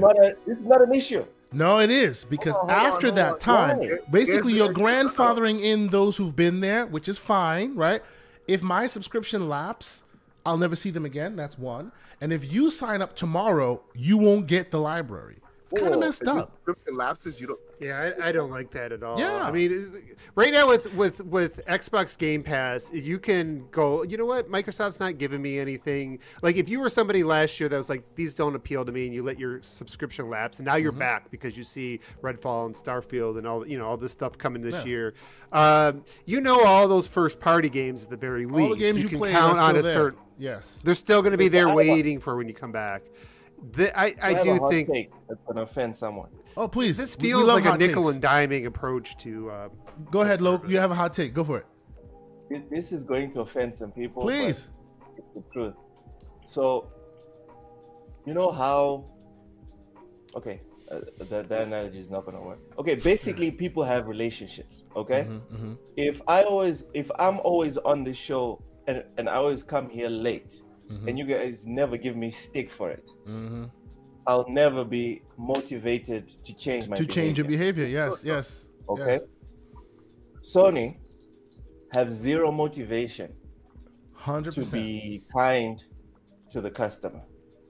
100%. Oh, bro, Because it's funny you relationship say they this. have. Yes. They're training their consumers. We say that on this show constantly. That's the reason why Xbox can never get away with being anything but mea culpa, because they've trained their consumers that way. With that one, I don't think they're training the consumer, because relationships. If a relationship fails, both parties fail. You can never blame one side. Sure. Sony are playing their part, but the consumer's also playing their part. Exactly. Well, but what I mean by they're training their consumer is, look at like for Forbidden West, right? Horizon Forbidden West.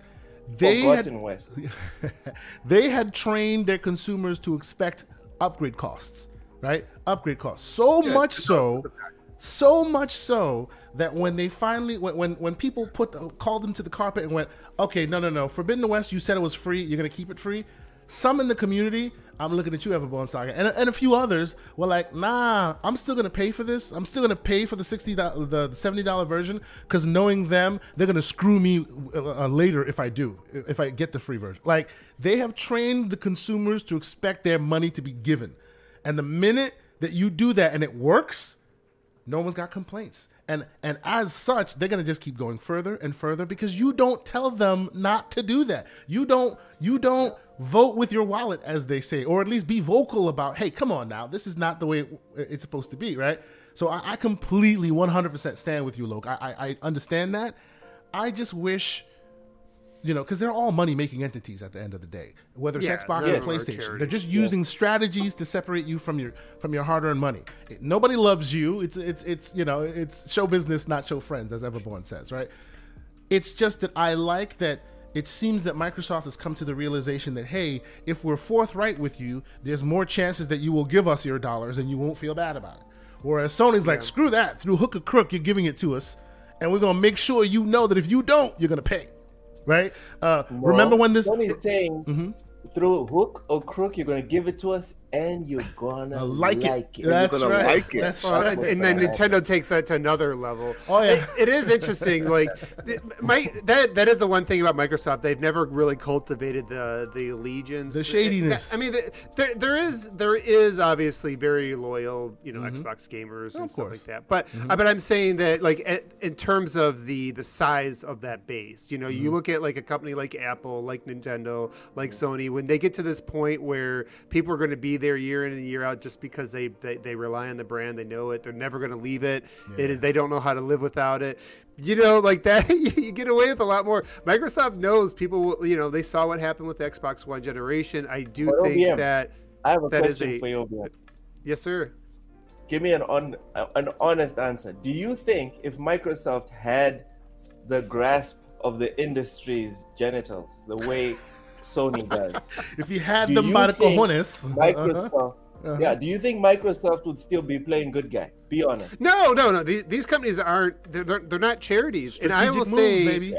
I will As say, long as like, we're clear on I've said, that Sony is not the bad guy, and Microsoft business. is the good guy, and they'll always be the good guy. No. Look at a few generations behind when the CEO and the deck chairs were changed. There was some shady stuff happening. It is what it is. Even if you like the way Phil Spencer pillow talks you at night or whatever, like the reason why he has that job is because Microsoft knows that they needed somebody like that in that position because they had Don Matrick before. None of these corporations are Donnie. They all answered. We just saw the 10,000 labs. They all answer to the investors. That is the only thing that matters, and the only way you're going to continue. And I've said this before. I want Microsoft to do well enough, like with the Xbox, to continue to support it, continue to grow it, continue to invest in it. I don't want them to ever be so powerful that they don't have to worry going back there. You want them to be on their toes. You want the consumer to keep them honest. We got to keep them on their toes. Absolutely. Absolutely right. Yeah. And this speaks to the subject that everyone's tired of talking about. But I think now that you've brought this up, OBM, I think this is an important point to put out. The difference between Sony being number one or being number two and then Nintendo's number one was that these companies are not number one in business in general. People like to disassociate Xbox from Microsoft when they're having a discussion of monopolies. Guys, if Xbox becomes the dominating platform for gaming, it's not going to be the same as when Sony was number one or when Nintendo was number one, because these companies, they just focus on getting that revenue. Okay, they need to win. They're like the Lakers. They need to win the championship now. If Microsoft is number one, it's like the Clippers. They can keep throwing money at this forever. And no one will. That's probably why the FTC and the EU and the CMAs are all scared to let them slide, because they know the capabilities of Microsoft. Because they're having an actual conversation when they're evaluating this. They're not looking at Xbox. They're looking at the whole Microsoft. picture. They're talking to them. They're looking at the books. They're allowed to crack open them books that we never see. Absolutely. Yeah, absolutely. I think it is fair for them to have concern that Microsoft ruling the industry would be a problem, right? Yeah. But we're nowhere near a scenario where Microsoft is going to rule anything, right? No, what we're looking not yet. for is closer to parity, right? Where Sony can't pull these kind of things. They can't freely charge you a sucker tax, and you know you're going to pay it. They can't have 3-year-old hardware. Well, you know, we're being PG. We call it something else. If I'm giving you a minor upgrade for a game that's already out on similar hardware, telling you this is 4K, that's a sucker tax. That's right. You don't pay the grass is a bit greener. The hair fibers are a bit, you know. It's a sucker tax. If I put that game in my 2060 PC and then move it to my 3060, guess what? The grass is green. That's right. That's like saying, see this movie you're watching it on a CRT. It's all pixelated. The minute you move it to 4K, now we got to charge you more. Even though when I talk about the 4K version or whatever, we'll charge you more just for the idea that you can now see it clearer, which is not fair. It's not a righteous reading. But okay, they're able to get away with a lot of stuff. But I think it's interesting that they're basically complaining about the concept of Activision games going into a subscription service, at the same time removing almost all of their first party games from their subscription service. So people should be asking, what Sony games are actually in PS Plus at this point? Only really old ones. I mean, there's a handful. There's a handful of good ones. Like Returnal was one of the reasons that's still there. I will say, so on your point, Pixel, like so I've gotten this discussion before, and obviously I want to see all these companies thrive. I like seeing them all do well. And like we said before, the competition is going to just be good regardless of what platform you prefer. I have always preferred, obviously Xbox for a couple decades because of Halo and their controller. But, aside from that, one of the things that I've always pushed for is I have wanted to see Sony create their own service. And, a lot of times you hear you'll hear somebody say, well, they don't need to. They can all do their own thing. Like, why do you want them to kind of copy each other? And I guess it just comes down to this. At the end of the day, do you believe that if they continue to just do what they're doing for the next 10 years, that they're going to continue to remain as competitive as they are now? Because it is clear that if Microsoft buys Activision Blizzard, they are going to be a behemoth, and they are going to have these. It's not just the gaming, like what you were just saying. It's they have the AI, they have the servers, they have all these things, these technologies that none of these other competitive gaming companies have, and they are going to be able to leverage that stuff. And so you want to see a company like Sony kind of staying on top of their game, because like I said before, I don't want to see, as much as I like gaming on Xbox, I don't want to see them get to this point where they can just shrug and look back and like, we don't care what you guys what you guys do does not, we don't react to it. It's so far in our own lane that there's nothing you can do to make us react, right? Like, we have our gamers, and the competition just isn't enough to make us do anything. And we see that a little bit with Sony now. I do think that they should be building a service, because I do think that is going to resonate more in a few years in the next generation. If you look at the trends of beyond just gaming and just see what consumer behaviors, right? Like forget gaming for a second. Look at these generations upon generations, the next wave of consumers that are coming up, how they're raised up, how they interact with different services and entertainment. And they've done a lot of studies on this. They're saying that subscriptions are kind of like, that is the way you're going to keep a lot of these single player games alive, right? Like that kind of stuff. And so now if Sony bucks that and just says, we're going to do like what Nintendo did, and we're going to say, screw all the trends, and we're still going to be super competitive, great. Like, if that happens, then that's cool. But I suspect, because like these regulators are trying to say, Sony and Microsoft are closer competitors than anybody else. I do think they need to take that more seriously. And I would say it's probably the only thing that I see from the Jim Ryan regime that maybe I scratch my head about, because I think you can course correct a lot of the other little things, the nickel and diming and stuff like that, right? You change that around, you can change that around pretty quick. But I think the thing like the services is something that is big pillar of what gaming is going to be for Yeah, you know, it's a differentiator between the companies Yeah. as well. So that's Yeah, but I think it's gonna matter. I don't think that Sony's position doesn't appear that they care about services. They you know, their PS Plus is an afterthought. The same way PS Now was an afterthought. These kind of moves tell me that you're not serious about your service, right?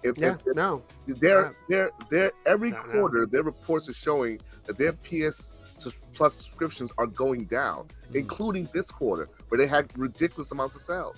Yeah, I'm Right? not. I'm And not then doing. on top of that, you're removing things from your service, Yeah. right? Speaking of things services, that represent while we're your continuing to brand talk most. services, When you there's a look at beta. Real quick, Pixel. Let me. Right. We're just throwing more stories in because we don't want to miss some of these, right? While we're talking on services, there's a beta coming out where they're finally adding Discord voice chat. They're adding VRR support for 1440p and more. Already So out, they are at least trying to add some value to the hardware you've already Yeah, purchased. to their hardware, but not to their service, right? I don't. True. So my thing is this: to me, Xbox has basically bowed out of trying to do direct competition in hardware, right? They bowed out of that. They're not reporting numbers. Their only focus is service and expanding into an ecosystem, right? They've taken a different approach from Nintendo and from PlayStation. Yeah. PlayStation does not care about the ecosystem as much. Their PC offerings are a year or two later, right? It's not. And they're not cross-buy, right? They're you can buy our double stuff dippers. Yep. because we know you're suckers. Here's another sucker tax, right? So it's Stop it! I've and double dipped on a few of them. Calm down now. I feel that jokingly because we know that Sony's games No more they're not designed for PC. They're designed for console and ported, right? Whereas Xbox games are designed to run on everything at this point. Like Oh my god! I'm sorry. So- Let's take a small break here for some slander. Slow-mo's back. Why? Because that dump lasted longer than Crossfire X and Bleeding Edge combined. Damn, that's so much TMI, bro. Like, Thank you for the planet cleanser, sir. We appreciate you, sir. oh jeez. Oh my lord. On that note, please hit the like button if you haven't. We appreciate y'all Oh being my here. god. It's that life, y'all. Damn. All right. Yeah. Let's rein it back in. Rein it back in. Go ahead, but yeah. So I mean, it's Hold on. Before we move on, Go ahead. I think it was one bad mother was talking about Microsoft or Xbox potentially nickel and diming games the way Sony does. I think that would be worse than if they bought. Yeah. No. Activision Blizzard. I was just saying you don't want anybody to get that comfortable where they can Because- get away with stuff like yeah. that. I just want to. No. I'm saying Microsoft's power. I think their power in the industry would be even more if they pivoted. I'm glad personally. I'm glad that no one in the board sat down and said, guys, let's do exactly what Sony does. Let's just go to the best developers and let's just start buying But they up can't do that. third-party They can't do that. left. They're a Right. different They company. can. They can't do that. No. They can. That would be ridiculous. No, I'm talking about impact wise. Sure. They have more Oh, yeah. like cash on Oh, yeah. hand. Absolutely. Hold up. To make it so the 5 games that Sony can buy per year, Microsoft could triple 200. Think about 20. quadruple Yes. that Yes. number. Yeah. 200. Go ahead, which Pixel. would be 200. worse than just buying Activision, in my opinion. Sure. Pixel, what are your thoughts? You had something to reply with. No, to his point. I mean, it's not 5. It's 200, right? I mean, Yeah. Sony has it's 200. 200 exclusives in a year, right? No, see, Oh, my really? reason for saying they So- can't do that is because they are such a big behemoth that even when they mea culpa all day, let's all play together, people still keep looking at them side eye like they're the evil empire. Imagine if they start behaving like Sony. It'd be they over. technically are the evil empire, right? So it's like, Well, yeah. like, at the end of They the literally day, are. I think know. and this is just a little fair source for people who really want Activision to fail. Mhm. Game Pass is Microsoft's main focus at this point, right? Yeah. In gaming, and it's the second main focus of the business, Mhm. right? It's not a small thing anymore. It's a big deal. Xbox Because is it's bigger all than Windows. Let that It's sink all in. services all day, right? Yeah. It's cloud then it's Game Pass, Yeah, then yeah, it's Windows, something like that, right? Yep. So it's a big deal. Crazy. Absolutely. So if this I thought fell, Office would be higher. I thought Office would be higher. I think Office No. is adjacent, isn't it? Doesn't Yeah. Office has an adjacent budget, think, but Windows got dropped and like the Windows is lower now. yeah, And then which the- is the numbers will go crazy down. if you think about. And where they actually, came if from. you look at the way they're investing Mm-hmm. and the way they've kind of structured, in terms of like a strategic, like where they're focused on growing, like gaming is higher. Gives them more Mm-hmm. So opportunity. we're rounding our. We're about to hit 2 hours, and I want to leave the last hour for the conversation that I know will take a while. So let's blow through some of these real quick and get Okay. to where we want to get to. Right. So I saw this news real quick. Just a quick aside about VRR support and Discord. Hey, I appreciate that. Discord support for this thing is not like exactly the Xbox implementation, so you still actually have to use your phone to make it work, but they're getting there. So I say kudos to them for doing that. Let's be real, their online, what do you call it, the party system and all that on PlayStation hasn't been the best compared to the other platforms, and compared to other platforms, no, compared to Xbox, because Nintendo's is just garbage, but that's neither here nor there. But at least with this way, you can Discord it, and you're far better than you were. Yeah. It's true though. I mean, come on now, they got an abacus. What do you expect? Internet? Get out of here with that. Anyway, Man. So I really quickly want to touch on this because folks know when you come on this channel, you're gonna get a lot of tech talk. You're gonna get a lot of this and that. And I'm a VR head, so real quick, let's talk about it. Who is the guy with the thumbs who has canceled his pre-order of the PSVR 2? That's this guy right here, and I will tell you why. It's not because the hardware is bad. It's not because I think it'll fail. None of that. None of that. I have a very self-serving reason for doing so. I'm looking forward to this hardware, but and it ties into this, right? This article came out, said, "Oh, Sony has slashed their outlook because of disappointing pre-orders." And then Sony came out and said, "Nah, we ain't done that. What are you talking about?" Right? But here's where the thing gets interesting, and I'll let you guys reply and let me know what you think about it. I pre-ordered this thing day one. And when you pre-ordered it day one, you went in, you click. It shows you the estimated arrival time. Nothing new. You see it all the time. Whenever something happens, when the first wave is sold out, then the next wave comes online. And when you hit the button, it'll say, no, yours won't be in the launch day. It'll be in the launch window or something like that. And onward. And that's how you know when you're going to get your stuff, right? Like Steam Deck. Exactly like Steam Deck. Mm-hmm. From day one, if you try to go pre-order this thing, day one, it's available to you. You can pre-order it from day one. Till this very day, with it coming out with less than a month, you can pre-order it, comes out day one. Tells me it did not sell out of its first stock of pre-orders, right? And I'm buying the version with Call of the Mountain. I'm buying the controller, or the controller dock stand thing, the whole package. I'm a VR head. I love my VR stuff. But this tells me that I'm paying way too much for this thing. Because all told, I was almost at I was encroaching $900. I love it when he does this. He's about to actually me.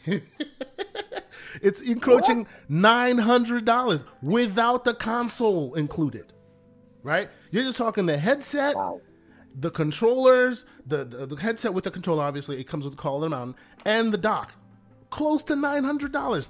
And I'd say 95% of those games that are coming in the release window, I own them all already on PC on better hardware, right? You do. So my idea went cancel, and I will wait until they start incentivizing people to purchase, because I will still buy this hardware, but it'll cost me significantly less, right?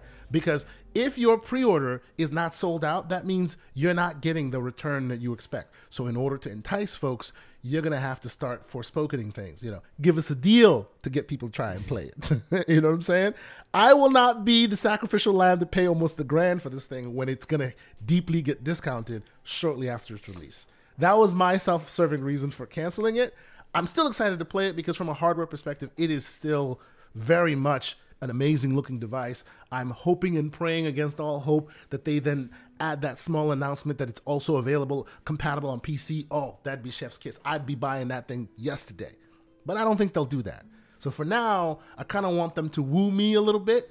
Now, Loke, I don't know how you are with VR. I don't know if you're a VR guy, whatever, but I'm sure you keep your ears to the streets. You heard this news. Was this nothing, no big deal? How did this grab you? This whole news of their disappointing pre-orders and all of this.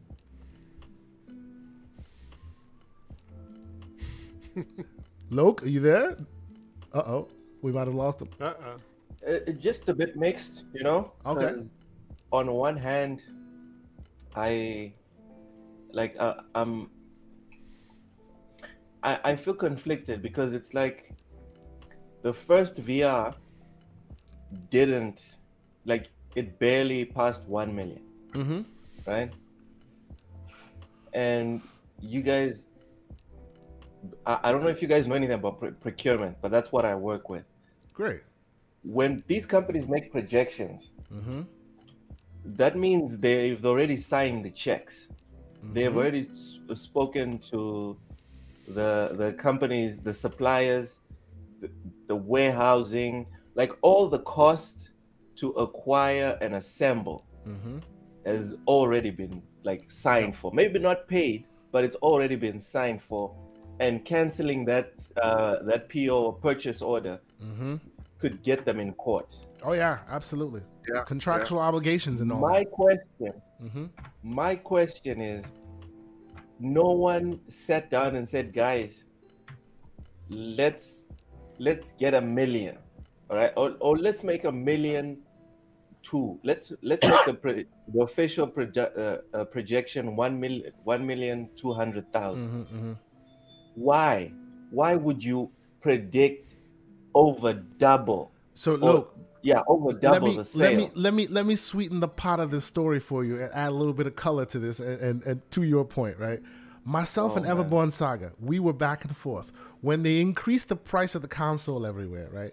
We were on this show and Everborn Saga, and he's not here, right? So I'll throw a conspiracy theory that he gave just for the sake of the air, the virtual air we're breathing here. There has to be some conspiracy theories. He was convinced that because they increased the price of the console, they were doing that to subsidize the price of the PSVR 2.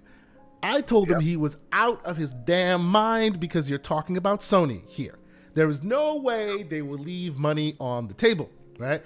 Because this device, as expensive and as quality as it is, and you're talking to a technologist, I have done some deep digging into this device.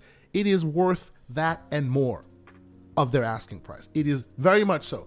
Very much future looking, a lot of great technology in there. But just because it's worth it doesn't mean people are going to pay for that, right? It needs to be enticing to them. You know, people don't buy Samsung phones for $3,000 every year, right? You subsidize. That's the market you're in. Sony refused to subsidize this. Everborn was convinced this would come in under what? He was convinced it was coming under $300. I'm like, you're smoking something. Yeah, he was out of his mind. You know. And here we are. It's doing no favors for anyone this right? And here we are. They don't have the games because all the games they have are games that are already playable elsewhere, except for maybe 2. Call of the Mountain. I think it's 4. I think it's 4. Okay. Call of the Mountain. There's one that they made the exclusive, and there's probably 2 more. Yeah. But besides that, all the others are either like ports from Quest or other platforms that are VR. And by and large, they do roughly the same thing. So, you know, what is your thought? And you work in procurement, so you'll have a unique take on it, Loke. What are your thoughts on the idea of subsidization? And like, did they want to actually sell this thing? Because the price is just cost prohibitive. You know, not even taking the PS5 console into account. What are your thoughts? It goes back to what we're talking about, abusive relation.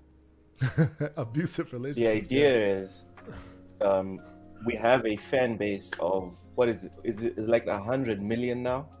We have a fan base of close to 100 million, and we can assume that 10% are fanatics. So that's 10 million. Someone made a calculated bet that, oh, we can get 2 million from the 10 million to buy this thing just because it has the PlayStation logo on. Ridiculous. But for me, again, you don't need a spreadsheet. It's rule number 1 of creating a budget versus creating a projection. Mm-hmm. You go off of your previous data. Did no one sit down and go to freaking IGN? Let's say the guys don't have their own internal math, all right? No one went to IGN, no one went to GameSpot just to see exactly how many PSVRs were sold over years. And you're gonna double that. Seriously. And if you've lost For me, I think at pre-order, it's a wrap, because I am your target audience. It's me you want, right? I have a Valve Index right here because I know that a Tesla Model X must exist before the 3 can exist as well. So I'm okay with that. You lost me. That's a problem. Huh? Well, besides the lack of basic admin work done here, for me personally, I'm excited for the future of VR, but I don't think it's worth my money right now, because like you said, you're like a big technologist. For me, I'm like a mini technologist. I want the stuff when it's working. When it's baked. Yeah. And when it's baked. Of course, I'm not trying to I'm a catch it tinkerer. midway. Absolutely. I'm a then, tinkerer. That's what I do. But yes, not everybody has to be that way. Product, but if they do this, if they do that, it'll be so much like better. And then the little better iteration, like even cell phones, dude. I buy a cell phone every 2 to 3 years. I'm not like people that buy a phone all the time. Me neither. Yeah. I can go 3 years, same phone. It does everything that I need it to do. So whatever. Yeah. So personally, this is whatever. I just hope that this doesn't disincentivize or demotivate the guys at Sony, because I think VR is the future. The most immersive version of gaming, and I would like it to reach to reach like its pinnacle, you know. Yeah, absolutely. And bad outcomes, bad financial outcomes for these companies mean more than bad like PR and all this other stuff. These guys, well, I thought Sony paid attention to the numbers, but clearly someone's not paying attention to the previous numbers of the PSVR. I hope they don't take this as an excuse to maybe like take a back seat in Mr. the VR, Joanna Dark industry. dropping some very interesting knowledge here. Great idea, sir. They should have incentivized them by offering like a PSVR collection to PlayStation Plus subscribers to incentivize the purchase. One thing I was going to say, that's oh boy, that would have been something special. Well, absolutely. Go ahead, OBM. What do you think? I mean, I'm not a VR person. I've never even tried it, so I don't want to, disingenuously try to talk about what I know about VR and where I, the potential of it. But the thing I can relate to, I think any of us guys who've been around a while, is you've seen products.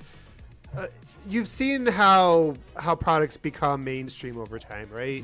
And there is a process to, like, when you talked about subsidizing, like that's the thing that hits me. It's like, what is really the strategy here? Is like, when I look at it from an outsider, it is, when I've heard people talk about this VR, like they'll say, hey, it's worth the money if you understand the technology. The thing is, the average consumer doesn't understand the technology. Hence the subsidization. Yes. It's like, this is the money I'm going to pay. This is what I'm going to get. And the last one was 300 some odd, 400 some odd. Why is this one 6 to 7? Nope. Bye. I'm moving it's on. very difficult to articulate that. I think these things that are better. And I get it. It's an enthusiast product right now. But I do wonder how, like, what's the strategy for growth? And the first thing that strikes me is like, why isn't this compatible with PC? Like, you kind of, like, whenever you do that, you kind of dilute some of the risk, right? Some of the costs. The minute you say it's compatible for PC, you got me again.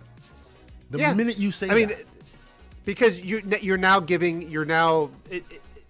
it's now a more versatile device. There's more benefits to it. So that way, when you inevitably drop it like a bad habit, I can still keep using it because PC is here, right? It doesn't turn into a paperweight because you guys have decided you've cut loss, which is what will eventually happen, right? It is as a consumer, there's less risk that way, and you can go play other things. And then the thing is that Mr. Joanna Dark said it, and I thought about this, and I actually, when I've thought about Microsoft, and I'm kind of glad they're not in it, just because I'm not a VR guy. But I always thought about, the one thing that would have been really cool if they did get in is because of a thing like Game Pass. Maybe now, you make this investment. And as the consumer, it's like there's a lot more value, right? Like you can these things that are like maybe smaller experiences that can get really pricey to try out. Suddenly, you now open all that stuff up, and you just create the value. You expose people, right? Like you just give them more reasons to like, hey, I can pick up this device. I'll be able to try out all these like little different things and really open themselves up to the world of VR. I think the problem that VR has today is, it's not just the sale of the device. Most metrics around gaming is most of what people look at is engagement, and these experiences that people can only experience them for short periods of time. They're usually smaller games, and so like they're as far as that becoming part of their lifestyle, it's hard to get that ball really rolling, right? And so I think if you put a bunch of these games into a service like the PS Plus, suddenly people are going to be more. It becomes more interesting. If you have a new game. Yeah, if you have a new game in there every month, people are going to be like getting on their VR headsets, talking to their friends about it every single month. I hear you. You know what? So I think let us move on from this VR story, because we have right around one last hour, and I want to spend that hour on what we're here to talk about. But before I do, I will say a few things. I will say once again, thank you guys for being here. The chat is amazing and lively. Get them likes up. We had over 100 people in here. I only see 60 some odd likes. Please get the likes up. And I will also disagree with you, PixelBitG, in the chat, and tell you, nah, homie, Minecraft demo is not the biggest thing. Play some Lone Echo, sir. You have a beastly PC. Play some Lone Echo. It'll change your life. But let's move on and talk about what we are here to talk about, which is the turmoil at Microsoft and 343 and Halo. Many of our favorite games. Now, we all come to this in different places in our lives, but I will tell you that I would say by and large we are all some levels of Halo enthusiasts and or fans here, right? Some of us are lore masters. Some of us, you had us at Halo, right? So let's start from the top. Loke, I will. Well, you know what? I'll save you for second. Let me start with the man OBM, because he has a lot to say on this right here. Look at those headphones, man. He has a lot to say. We've been talking to the DMs. There's just so much stuff in the background that has caused it to be where it is. I'm not gonna belabor the point. OBM, what are your thoughts here? Where we are? Man, you just kind of opened it up like that. Well, I'm going to try not to talk for the next hour. And if anybody really wants, give me your high level when you first heard this. Okay. When this all dropped, there's been rumor and speculation for a while. Oh, they're going to Unreal. Oh, this is happening. Oh, that's happening. And now all of the rumor and speculation has all been basically crystallized, right? Was your first thoughts, together, right? I knew it, or son of a, how'd you take it? Well, the thing is, if you've had your ear to the ground around 343 and Halo, I think a lot, really, there's nothing super new that came out in the last few weeks. A lot of it just kind of came together, right? Because a lot of these things they've been building up to this. And even if you didn't have the confirmation of things, you can kind of see, where things are trending, right? Like if you have any understanding about game development, kind of like what's going on with Halo, it's like you could see things are changing. And on our podcast on Thursday, by the way, if you guys want a really deep dive on Halo, we spent 2 hours on You Had Me at Halo, and high level, I'll throw out the topics because maybe people can run with some of these different things. We talked about the Schreier article, had the whole thing in front of us, and which is right here, what you're looking at on screen. talked about how he debunked the rumors by basically slightly rewording the rumors in a little bit of a different way, which is, anyways, always like to dunk on Trier when you get a chance. But so we talked about that, and we also obviously spent some time talking about the Unreal Engine and really why I think they are cornered right now when it comes to that aspect.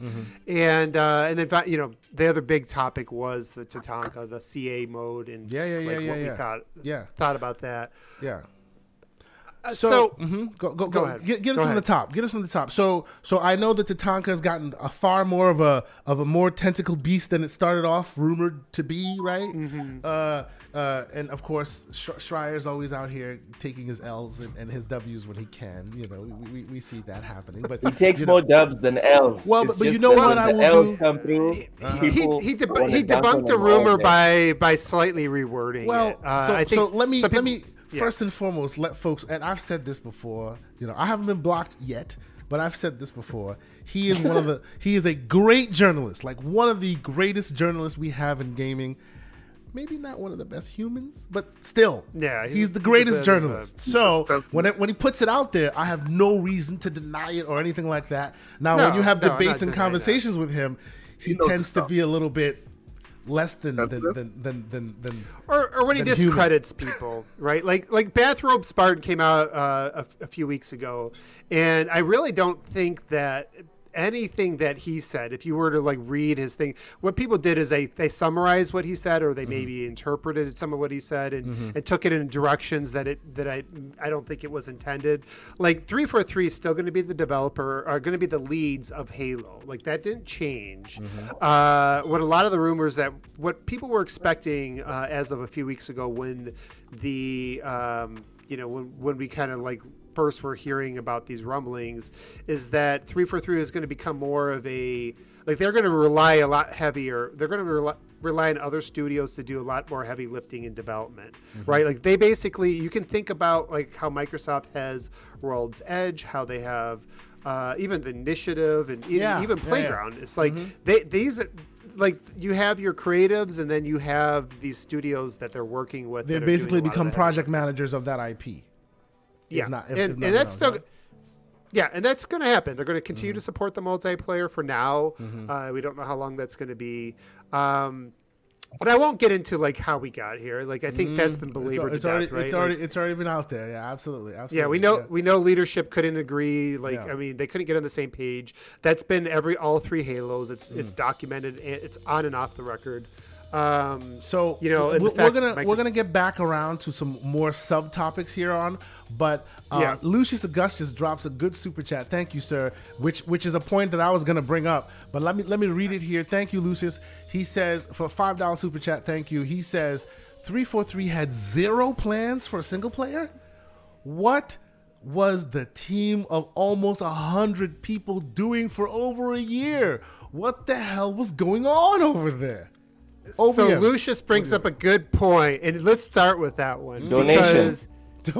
Because this is where I think we're getting into some semantics with the Schreier kind of shooting down some things. Lay it out. Yeah. They were absolutely planning on, whether they called it DLC or something else, they were absolutely planning on building on Infinite's campaign. The reason we know this is because there are people that were interviewed for those positions to do that, and there were people that were with the Infinite project that have off the record said that's what they were going to be doing. Okay. Now, they never... For a lot of times when development ends, it takes a while before you really start to build levels and things like that, right? You start to game plan what you're going to do, and they never really got that far into it. So it never really technically started development, but it was in the plans. It was in the ideation phase that was going to be turned into a plan. Okay. Yeah. Because when I heard that, and I think even what's his name, Jez said that as well.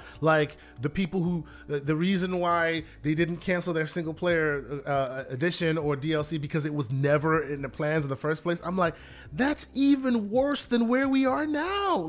To think that they were never even thinking that, to me, that's just madness. I don't. Yeah, well, they then things started to turn, right? They started to realize that they were struggling to keep up on content, and like there was a pivot early. So yeah, technically they never started to develop it, or like it never really got that far into it. But before the game release, that was the plan. And there is people behind the scenes that were very credible that said that was the case. Okay. Now they did they pivoted pretty quick to basically say we're just going to build another campaign, which turned into let's start looking at different prototypes and things like that. And that's what a lot of these people that were laid off were doing. They were actually the ones that were like trying out Unreal again, trying to see what they, kind of proposing different ideas of where this campaign was going to be. It was going to be now a full-fledged new campaign, but they didn't know where it was going to go, right? And then you kept seeing other changes. So September, is when Pierre took over. And I think one of the interesting thing is now, like after Staten's been moved on, everybody's going, oh, well, of course, that was always in the works, because that's what Staten does. He lands the plane and then he goes off. I don't think that was the case. This is me giving you my opinion, because this is not confirmed. I don't think that was the case. When they reorganized in September, and Bonnie Ross was officially no longer the head of 343 and Pierre took over, Joe Staten took on a new title as like the lead of creative, and then you brought in Bertone, who was like this Bungie employee. We talked about that. I remember that. Yeah. And guess what? Bertone's not there right now. Yeah, they all took them away again. So whatever they were thinking they were going to do in September changed again. Got squashed. And I think what's happened is they just have come to the conclusion. Unfortunately, we talk about technical debt a lot of times with the Slipspace game engine. I think there's more debt than that when it comes to 343 and Halo. I think they have a lot of mind share debt. They have a lot of toxicity that's around that studio. And like you talk to people, like you talk to a developer, like, hey, would you ever consider going to 343 even though you're a Halo fan? They'll laugh at you. It's like, why would somebody who has talent that can go anywhere, especially in this remote workplace, go work for a place that has that sort of baggage? Like, they don't need that. And that's that is one thing I think that needs to be emphasized. There's been a lot of, there's been some people will say that some people think have credibility that have come out on Twitter and said all these developers don't care about Halo. Like, that isn't true. Like, the reason why these people stayed through that, the full-time employees, not the contractors, that stayed through all this stuff, was because they wanted to be the ones to bring it back. Unfortunately, it didn't happen. And right now, because of the contractor situation in Redmond, where they have short contract terms, combined with the fact it takes a long time to ramp people up for Slipspace, combined with the fact that they should have invested in Slipspace and built up that studio with full-time employees a long time ago, it's a lot of these things are too late. And so now I think the best way for them to move forward today is to, first of all, start using some tools that most developers are familiar with, most support studios can hit the ground running with. And also you're going to have to, I think, doing this thing where you partner more with other studios for projects will allow them to dilute some of the pressure that comes with working on Halo. I think 343 working on another campaign, that you got to imagine, like, by now, like, the pressure would just be like through the roof. Absolutely. Insane. Yeah, so now you can kind of branch out and try some let me ask you one crystallizing question, and then we'll start getting some other opinions as well in the mix here. Where we are today, I am a single player loving of Halo. I'm a single player lover of Halo. Yeah. Will I see another Halo type, whether it be Master Chief or not? Will I see it a single player? And I'm specifically focused single player because we know Pierre got the multiplayer. They're going to keep that running. It is what it is to keep that going. Will lovers of the single player campaign ever get some attention in that way in this generation? Or are we at the point now where it's like, well, Zelda, Mario, mothball them until the next console or next gen? Because that's what this is to me. Yeah. So nobody knows right now. I don't think there's even rumors right now in terms of like targeted, like even if they know exactly what's going on. Tatanka was started as a mode, to my understanding, and became a bit bigger. So will we see that on the series consoles in the next, I don't know, 3 years? Because they've already been working on it for a little bit. Yeah, so I will say, like, Tatanka is a separate animal, and we don't know. Because that's my saving grace now. There's some rumors that the BR part, the fact that it was like initially going to be something very BR-like, is probably changed significantly. Yeah, they said they've increased I think the Schreier scope, even right? mentioned that. Yeah, they said they increased but there's the even scope. Well, there's people behind the scenes that were saying the BR thing was not like necessarily, people didn't think they were nailing it, or that wasn't really okay. Yeah, that wasn't really. So again, that's rumors. But then you read the Schreier thing, and he goes, well, they changed, and so I don't know what that means. Like, can CA pivot to something like I mean, completely different, big but different? I mean, who knows? I will say this though, like because I obviously like pivoting to Unreal means that they're going to have to take longer for development, but it isn't starting from scratch. I think that maybe is miswording things when they say like they have to start all over. You can still take assets. You can take Halo assets. It's built in the same programming language, and they can take a lot of those assets and move them over into Unreal. It takes time. They're not going to port Infinite over, but I think you can. It's not like everything is lost, right? You can still take over a lot of what you have. We just don't know what the next ambition level of the next campaign is. If it's going to be, if they want to try to do an Elden Ring thing, it probably is next generation, right? Maybe it launches with that. But if it's going to be something where they're like, hey, we're going to work with different studios, maybe experiment a little bit, maybe do an ODST type of scale. I would right? wait Just for that for so long. Any kind of in the world kind of game that's not necessarily always about Master Chief, you know. But you know what? Yeah, I mean, there's so much opportunity, right? It's like they said it was going to be like Star Wars, or that's how that's how Phil Spencer envisioned Bonnie it Ross years ago. Was talking about it. Yeah, I heard that as well. I mean, even, but it's not right now. It's one game and one genre most of the time, by one team, and with these bases that are pulling against like a split in the base that basically can't decide if they want Halo 3 for the rest of their lives or something completely new and innovative. And so that's the challenge they can fix. So I hear you. Let me go to Loke next, and I'll save the Lore Master for last here, because I know the Lore Master also has a lot of things to say about this. Loke, what is your relationship with Halo? And I know you follow this. What were your thoughts when it all came out?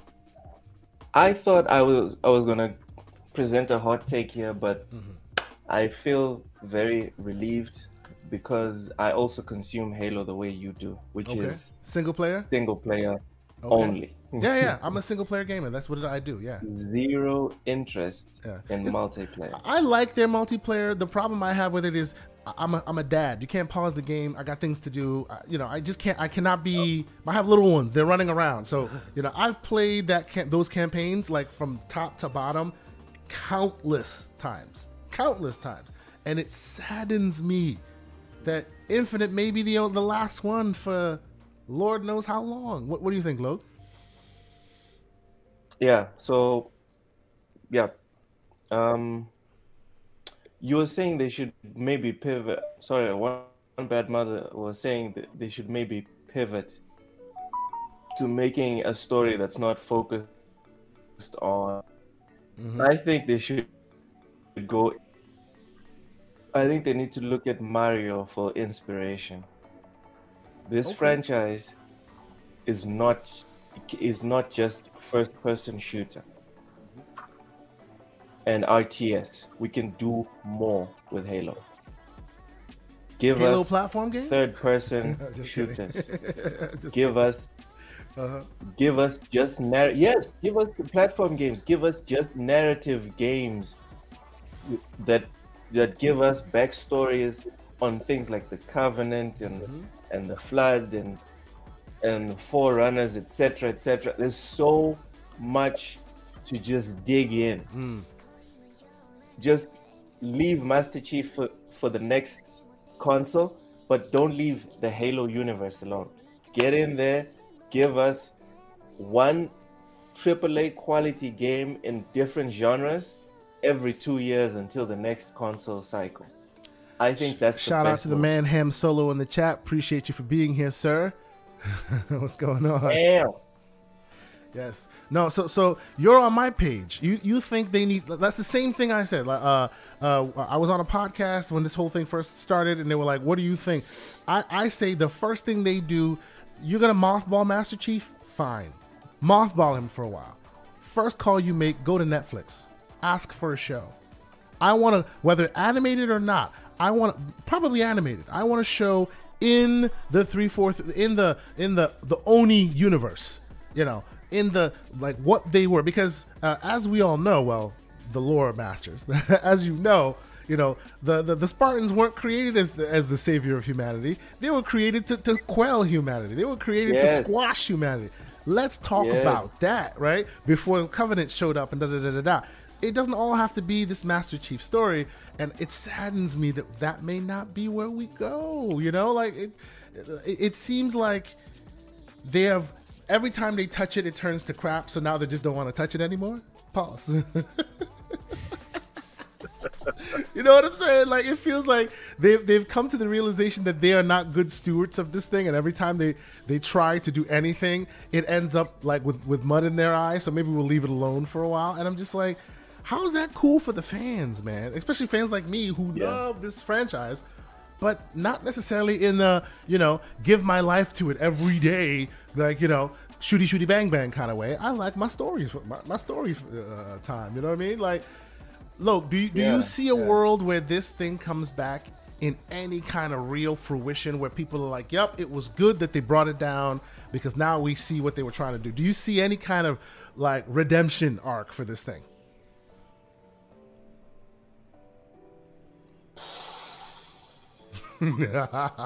Oh boy. Look, if I'm putting money on it, right? Mm-hmm. This might be it. Oh, you're gonna make me cry. It's the same I'm thing as the serious. Titanfall 3 news we heard. And I'm saying it because I'm looking at Xbox's history. Yeah. They're not very good at failing, pivoting, and then continuing with said franchise. Sometimes they don't even try. Just look at what they did. I will hear your point and say Sea of Thieves. Look at what they did. No, that's what I'm saying. When I say this might be it, what I'm trying to say is that we might not see like another story game, a single player game for like the rest of the generation, because the multiplayer, or contrary to what people are saying on Twitter, the multiplayer is full of people. Yeah, it's working. People are playing. It's working. The Forge has hell helped out of it. Halo. Yeah, absolutely. Yeah. It's working. Mm-hmm. So you look at how publishers now have a vested interest in just keeping games running for the sake of running. That not all of them are looking for games like Hi-Fi Rush that they have a start, a middle, and an end. They want to have recurring income and recurring spending, recurring player counts, etc., etc. This is the holy grail nowadays. So I don't see any motivation for them to sit down and be like, yo, let's get 100 million, let's get 50 million, and let's crank out stories. They don't see any motivation, in my opinion. I would like to see it in the future, but I wouldn't be shocked if we didn't see it. Man. All right, well, come on, Lord Master, hit me with it. I know you have a lot to say. Pixelbit G is the online Twitter. He's the Spartan. You see him out there. He's all about the Halo universe. Reads all the books. I've read a bunch of them. I think you read more than I have with it, though. We might get Banjo-Kazooie before we get the next Halo story. Oh Lord! See, now Halo's on the floor. He's stepping on it. He's stepping on it. You know. He's doing the ground pound on it. He's doing the ground. He just put the people elbow. You know what I mean? And I took up both armbands, so I done it twice already. Slap him off. What's up? Pixel, what are your thoughts, man? you know, he may be right. Like, Oh God, y'all are sadly, just killing me. we are what are we, like, almost 3 years into the generation. Mm. Lasts about 7 years. So I think I had said this to you before in like a private chat that, like, if we didn't see this is before the news of everything going haywire, right? Mm-hmm. If we didn't see some kind of announcement for a single player campaign by E3 this year, we wasn't going to see one for this generation. I don't think, right? So now that they've fired everybody, I mean, I don't see how you restart a Halo game in a new engine. Well, I mean, maybe because you get rid of most of that staff because all of them were using the old engine, right? Mm-hmm. So, like, every Halo game has ever, including Infinite, is based on Blam, right? That's the Blam engine, right? Mm-hmm, mm-hmm. And so is Destiny, right? So the 2 Destiny games are also derived from the Blam engine, right? So there's Mm-hmm. a specific set of developers who work on that type of game engine, right? So from what I understand, the biggest issue moving Halo to something like Unreal is, you know, recreating the sandbox moments, right? The way that the physics engine works in that game, right? So it's something that we generally don't talk enough about because we're so used to it. But like crazy things happen in Halo because Halo has this very specific way of handling its physics, and that's what creates like these moments that we remember, right? You're like, I threw a grenade, the grenade hit a coil, the coil shot up, it hit somebody in the face and blew up, right? I mean, Halo Infinite, you drop a grenade next to a warthog, the warthog starts flying, you grapple shot it, and now you're flying across the map with the warthog hitting areas you couldn't even get to. Like, exactly, absolutely, right? yeah. So those kind of interactions, you cannot put out a Halo game in any other engine and not recreate that fun, right? Yeah, I agree. So like, that is core to Halo. That's core to Halo. More than shooting, more than the speed of Spartans running, that's core to the experience. I see what you did there. The speed of Spartans running. Oh Lord, that was a thing. I gotta go back because there's always, you know, Halo has always had its thought, right? Oh Lord. So for me, I think a lot of time and effort is going to have to go into, you know, recreating that feeling in Unreal. And I don't know, like, you can put together a Halo map in Unreal fast. It's not a big deal, right? They have their tools are really good at that kind of stuff, right? But recreating a physics model is not a simple thing. It's not something that you could just do overnight. It's going to take a very long time. So, well, even in the movement and the shooting, because you know, I talked to somebody that actually used to be at 343 and like said that they did, you know, I mean, and I think this is on record now too, that they, back with Unreal Engine 4, they did try it and they could not get the feel down. Now, does that mean it's impossible? I don't think it's impossible. No, it's not impossible. But I think because Unreal, most developers kind of work with a top level, you know, the GUI or whatever, and you know, like all the, like basically the way they interact with it, they're not coding down to the metal like they used to. And so right now, like just with the templates and everything they have, it doesn't necessarily, none of it fits into Halo today. It doesn't mean it can't be heavily modified though, and maybe they can figure it out. And that's got to be our hope, right? That they figure that Unreal out. is still a C++ engine, right? You don't have to use the visual designer for it, right? You don't have to use any of the template stuff. Correct. You can actually go in Unreal and create new templates for it, right? So it's an extensible engine, right? So they would literally have to take the physics model from Blam, convert that into, you know, something that can be read in Unreal and work and still be extensible, right? Meaning that I can drop it in to a scene and then you know, add additional programming on top of it from there, right? So there's a lot of time and effort involved. So I don't see them doing that quickly. That's the first thing. Okay. Yeah. So, and that's just, you know, boring programmer stuff, but you know, it is what it is. No, right? this is exactly the reason why we have you on. This is great. Yeah, go ahead, Loke. What were you had a question, Loke? Go ahead. For One Bad Mother and for Pixel, because you guys seem like you're really deep into Halo. I love Halo, but clearly you guys love it more than I do. I brought them here for a reason. Yes. Go ahead. Yeah. My question to you guys is: would you be satisfied if they made like another Halo game? Oh, Like I don't know, maybe 15-hour campaign with the same engine. Would you guys be satisfied? With slip space. I would have been Yeah. fine with it. There are things. So I love the Halo Infinite campaign. Me too. I'm I a think it's great. campaign player as well. So like I said earlier, I'm on my third run through the campaign, right? So I love the campaign. Like the way it plays, it's just a great feeling Halo game, right? So if they were to continue it, I'd be fine with it. I'd buy that campaign. But I'm not the majority of the users, right? Yeah, that's a challenge, right? And I'd buy that blending campaign for sure. Yeah. Well, and that's the challenge because like I said it on our show in the past. Like I am a Halo gamer that I want the sandbox.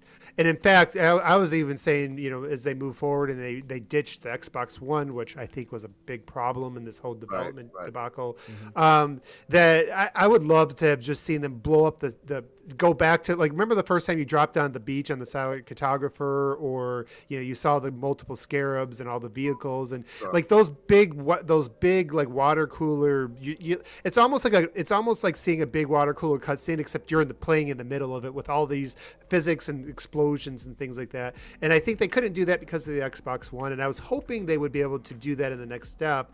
The challenge though is, I think today when you talk about narrative driven campaigns, like the audience for that, like the people that buy God of War and they buy Red Dead Redemption 2 and they're maybe playing the Halo campaign, they're not into the multiplayer, and they are somebody that's not necessarily doesn't have the history of the game with the game.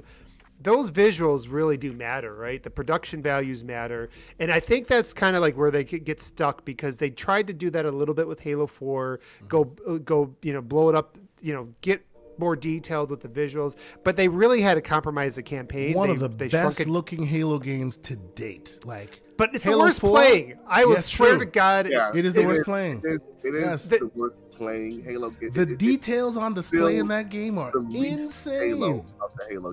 If you look it at doesn't. the Halo 4 campaign, where's the interaction? Yeah, it doesn't. There are very few in-map interactions in that game. No, it feels like your typical narrative, story-driven. Yeah, except you're in first person in Halo, but the challenge is, I think that's the thing to think about too with Unreal, because when Halo was first, like, people were first showing videos of it, you saw the Twitter warriors like doing screenshots next to other really pretty games. We won't name all the names of them, but just because you have a grapple shot doesn't mean these are like doing the same things. It's like, so even as they take it to Unreal, I think, like, when you think about the processing that it takes to run all the AI of all the little different things that are running around, have different roles within the environments and can run around these environments, the physics, the fact that you can grapple shot onto like any sort of like physics object in the universe. Yeah, like all that stuff. Yeah, it's going to take away from visuals anyways, and so I don't know that. I think the reason why they're moving to Unreal isn't because it's going to perform better. Anybody who thinks that, I think they don't understand. I think they're moving to Unreal probably because they just need more hands in the pot and a lot more. They need more developers, right? Yeah. They need developers who hit like. Yeah. Unreal has its own tech debt. It's going to have its own draw pluses and minuses, just like any game engine. Yeah. The difference is that there's a lot more developers you can reach out to. They can hit the ground running faster. They can build things faster. But so on that point, and we'll diverge a bit more into some tech talk, because I like that. You can pass it. Let me finish my thought, but go ahead. Okay. Yeah, I'm sorry. I want Pixel to weigh in on this one. On that point, are we weary of everything going to Unreal? Like, everything going to Unreal, everybody pushing on other shows, right? Like, I am not even as I am in the process of doing something in Unreal, I am not happy with the idea that everybody is on Unreal. Unreal. But let's be clear, and I did a bit of research on that. When we say everything is on Unreal, only 12% hyperbolic, right? of the environment. 26% is actually Unity. But in the AAA space, it seems like everything is going to Unreal. Won't that become a problem later? look at Microsoft's portfolio of developers and how many of them are now going to be on Unreal. And how many engines they own but don't use for some reason. Right. It is way too high when you are selling a platform and you need to build engines that show off your platform, right? Yeah. It may, Unreal may end up working very well on Series consoles or in the next Xbox consoles, right? But it will never be designed to use certain functions, right? Things like SFS, right, which is a major part of sampler feedback, right? Yeah. Streaming is a major part of the design of the Series console. Yeah. Right? It's important to the Series S console.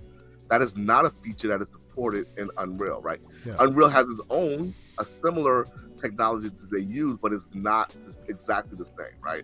So you're gonna lose the opportunity to have games that are designed specifically for your console because of this, and so whatever, right? So I'm not happy with this with them losing an engine, basically, right? You spend a lot of money on an engine.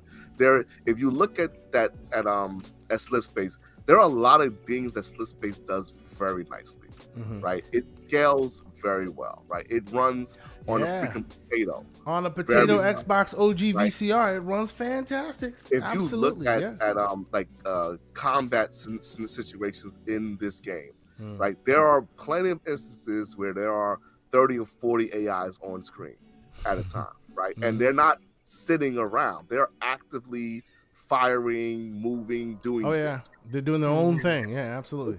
It may not be the prettiest engine at a distance, but there's some great things that it did. But if you can't get content out, you can't get content out, right? Right. And then it's and that's the biggest. That's the biggest issue. But just quickly to finish your point, prior thought, right? Yeah. So I don't see them making another Halo campaign in this generation. Period.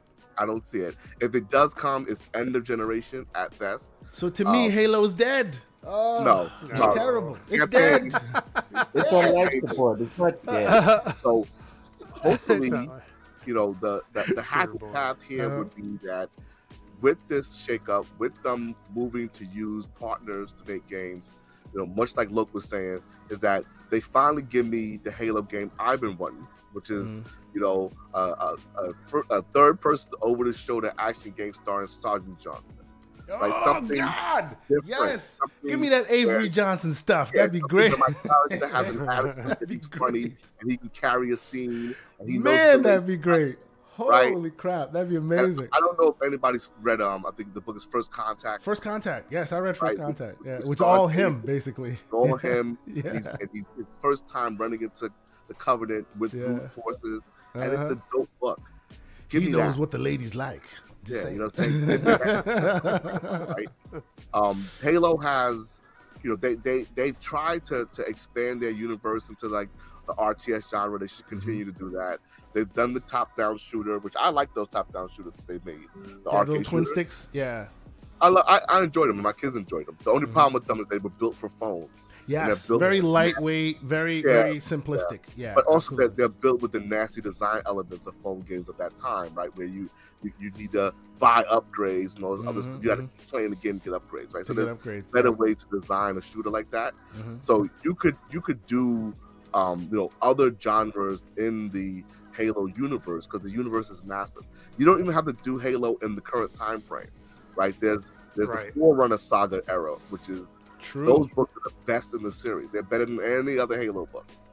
Those 3 books in that series where they're going over like the Didact and explain who he is, why he fought humans and stuff. The like mantle of responsibility and all of that. Exactly. Yeah, right. yeah, That era has a lot of deep lore in it, right? So it's like Microsoft needs to have some stones and finally say to themselves, you know what? We can make a Halo game that's not a Halo game, right? It doesn't have to star Spartans. It doesn't have to do any of that, right? Give me a human soldier trying to survive an outbreak. Give me Locke before he accepted the idea of becoming a Spartan. What got him there? Because he was a spy, Give me that normal dude, Exactly. So, we saw Bungie try their hand at that with ODST. Yeah. But to me, it's still one of the best of the series. Bro, they say that turnaround was what, 8 months or something? 8, 9 months? Like less than a year.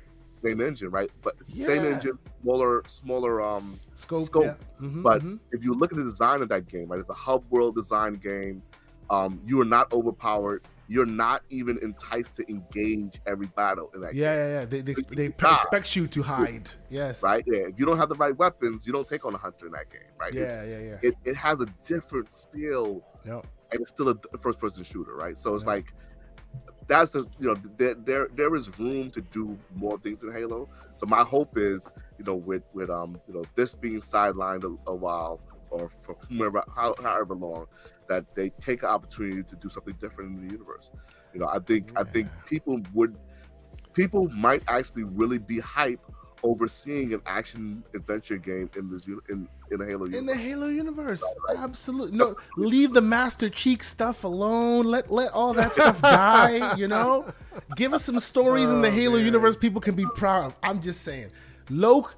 Let's get your final takes on this Halo Hold on, I'll be right stuff. Oh yeah, please. Let's see. Let's get your take on this Halo stuff. Yeah, there won't be no more Halo campaigns until the next gen. Probably. I say get a TV show going, for an animated show going. I say, just like Pixel saying, broaden the world, right? Leave the Chief alone, leave Cortana alone for a while.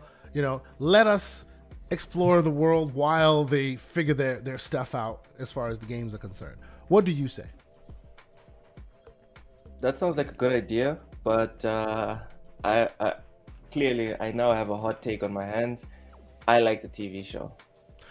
I don't hate the That TV is show. I don't hate the TV show. Now it could be because most people think I'm in the TV show, which is not true. But I don't hate it. You look like the chick's father. We are both swear you Ghanaians. do. He is Mr. We are both Keys. Ghanaians. He is- That's why he's also Ghanaian. He That's does. why we have Kay similar Asante does features. play Mr. Captain Keys on the side. Uh-huh, I yeah. swear, dude, Yeah, you're just out here capping, but you're gonna be filming in a couple of months. Sure, yes. Yeah. You, Master we Cheeks and all see that. you, Yes. Captain Keys. Yeah.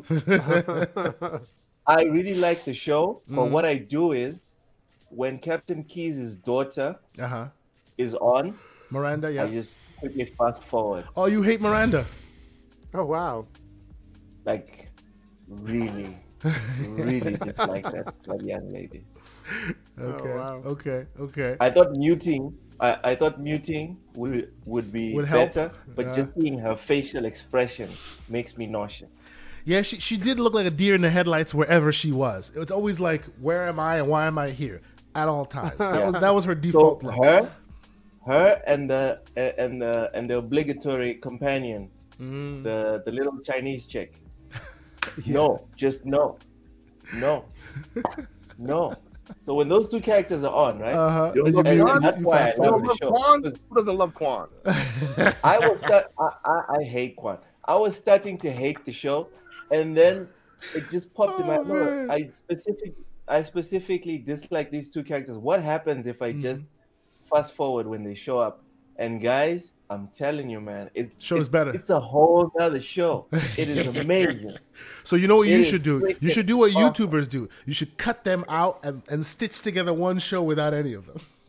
I've seen people do I that. don't know if anyone would be willing to watch that. I don't know. I'll think about it. I Yeah. rewatched episode 1 last week, Okay, and and it's a good episode, yo. Like the show actually has a lot more bright spots than bad spots, even if you do in a like- world where Think The so. Last I of think Us we keep exists, That's the problem. in I a just want it world to be. where The Last of Us exists, you can say they shouldn't change anything about that show. Keep it exactly as is. In a world where The Last of Us exists, No, The Last of Us Think was so. always more show than game, so touche. why am I impressed? I'm Touche. with Pixel. It's barely a game. Am I supposed to be impressed? The Last of Us was never really a game. Touche, You don't good play sir. The Last Touche. of Us, you watch it. Like, come on, let's Yeah. be real. But I don't Pixel, care what somebody say about it. It's half cutscene. Like, come on. Pixel, to your point about episode 1, bro. I'm not gonna tell you which one or which ones, but there's a couple of episodes. Like I watched 15 minutes of the show because the rest of it was Quan or Miranda, and I'm like, Doug, I came here to see Spartans. That's what I came to see. Yeah. I didn't come here to see. The best this. episodes of the show definitely are the parts where the Spartans are there with helmets on. No question about it. I mean, but I will say though, like the doctor, they picked a perfect doctor. They picked a perfect actor to play her. Her ruthlessness. Halsey. She took over the screen. Halsey did. Halsey, Yeah. is an important character. Right? Yes, And I love her so much. She does such good work. Like I can follow her and her shenanigans around for a while. Yeah. She's out of her mind, and she's probably the most evil person in the show besides from the aliens, right? Like she's pretty brutal. You know what I'm saying?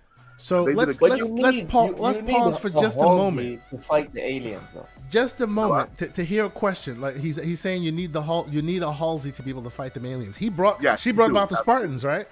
Quick aside, because the man Victor Alistine in the chat, welcome here, good sir. Thank you for being here.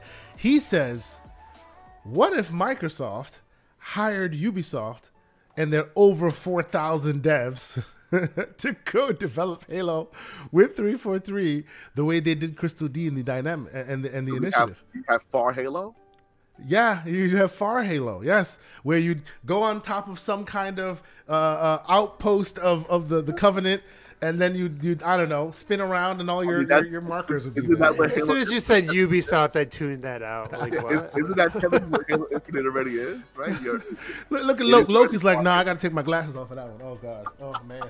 He's like, oh, Lord. That took a few years off my life, that one, real quick. I will not be addressing that.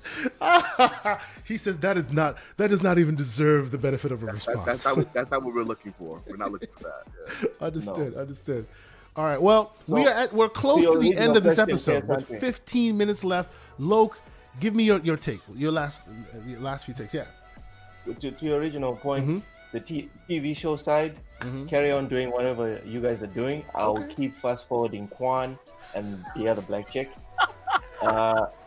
What we need, other than video games in the universe, what we need is an anime on the level of Cyberpunk Edge Runners. Facts. If you guys can do that, if you can nail that, it's over.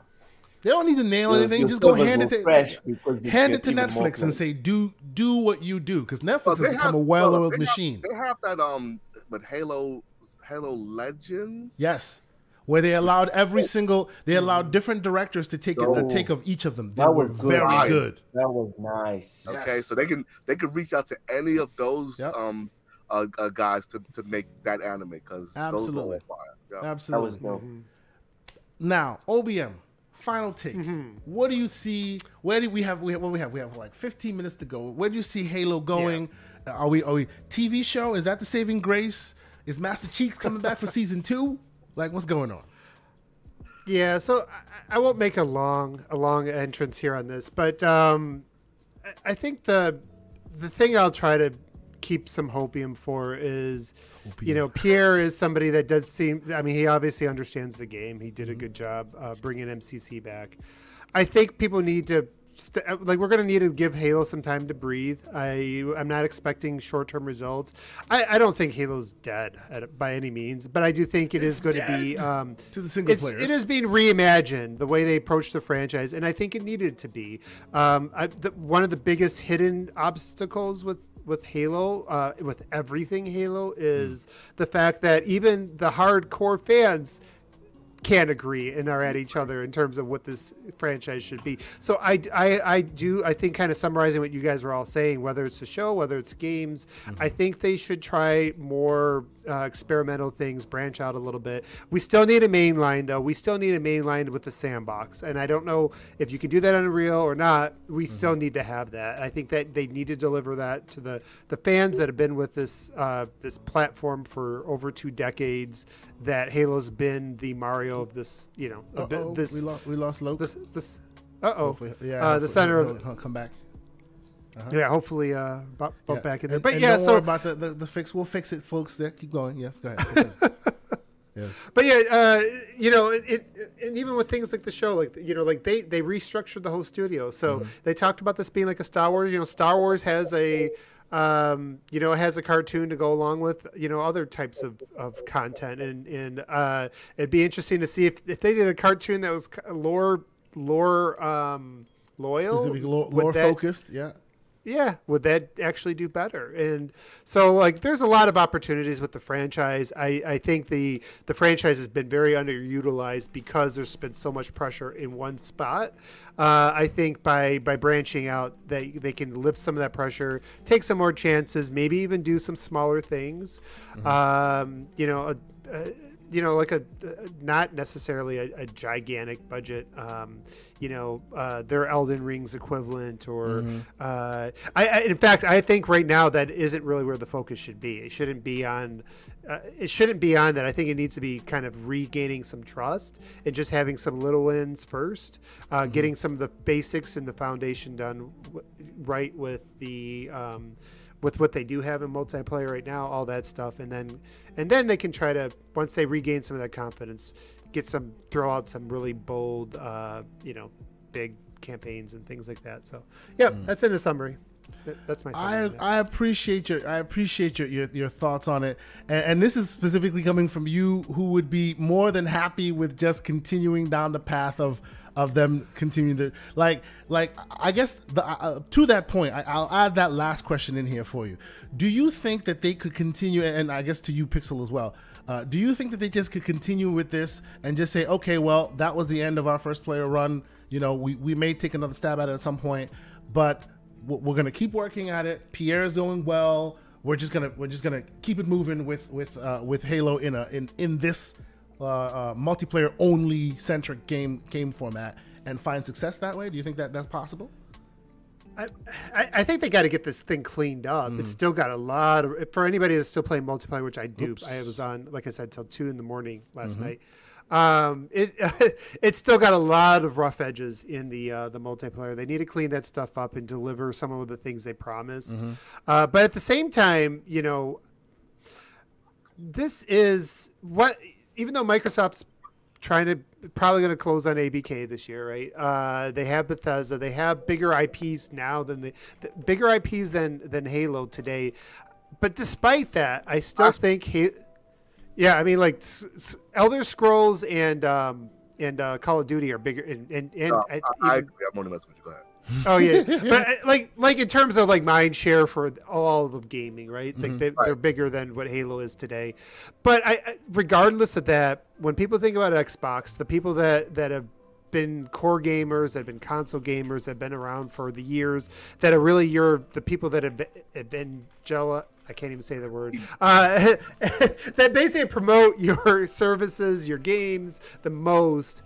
For them, you know, Halo is still the Mario of this, and I think they still have to treat it as such. And so even if, as some rumors were saying, that, you know, Microsoft is looking at Halo campaigns as not a moneymaker anymore, I don't think it matters. This is still, it doesn't exist in a vacuum. How the quality of this franchise goes is going to impact the perception of how you manage your studios, the perception of what you're capable of. They need to get it back on track, and they do need to try to regain confidence.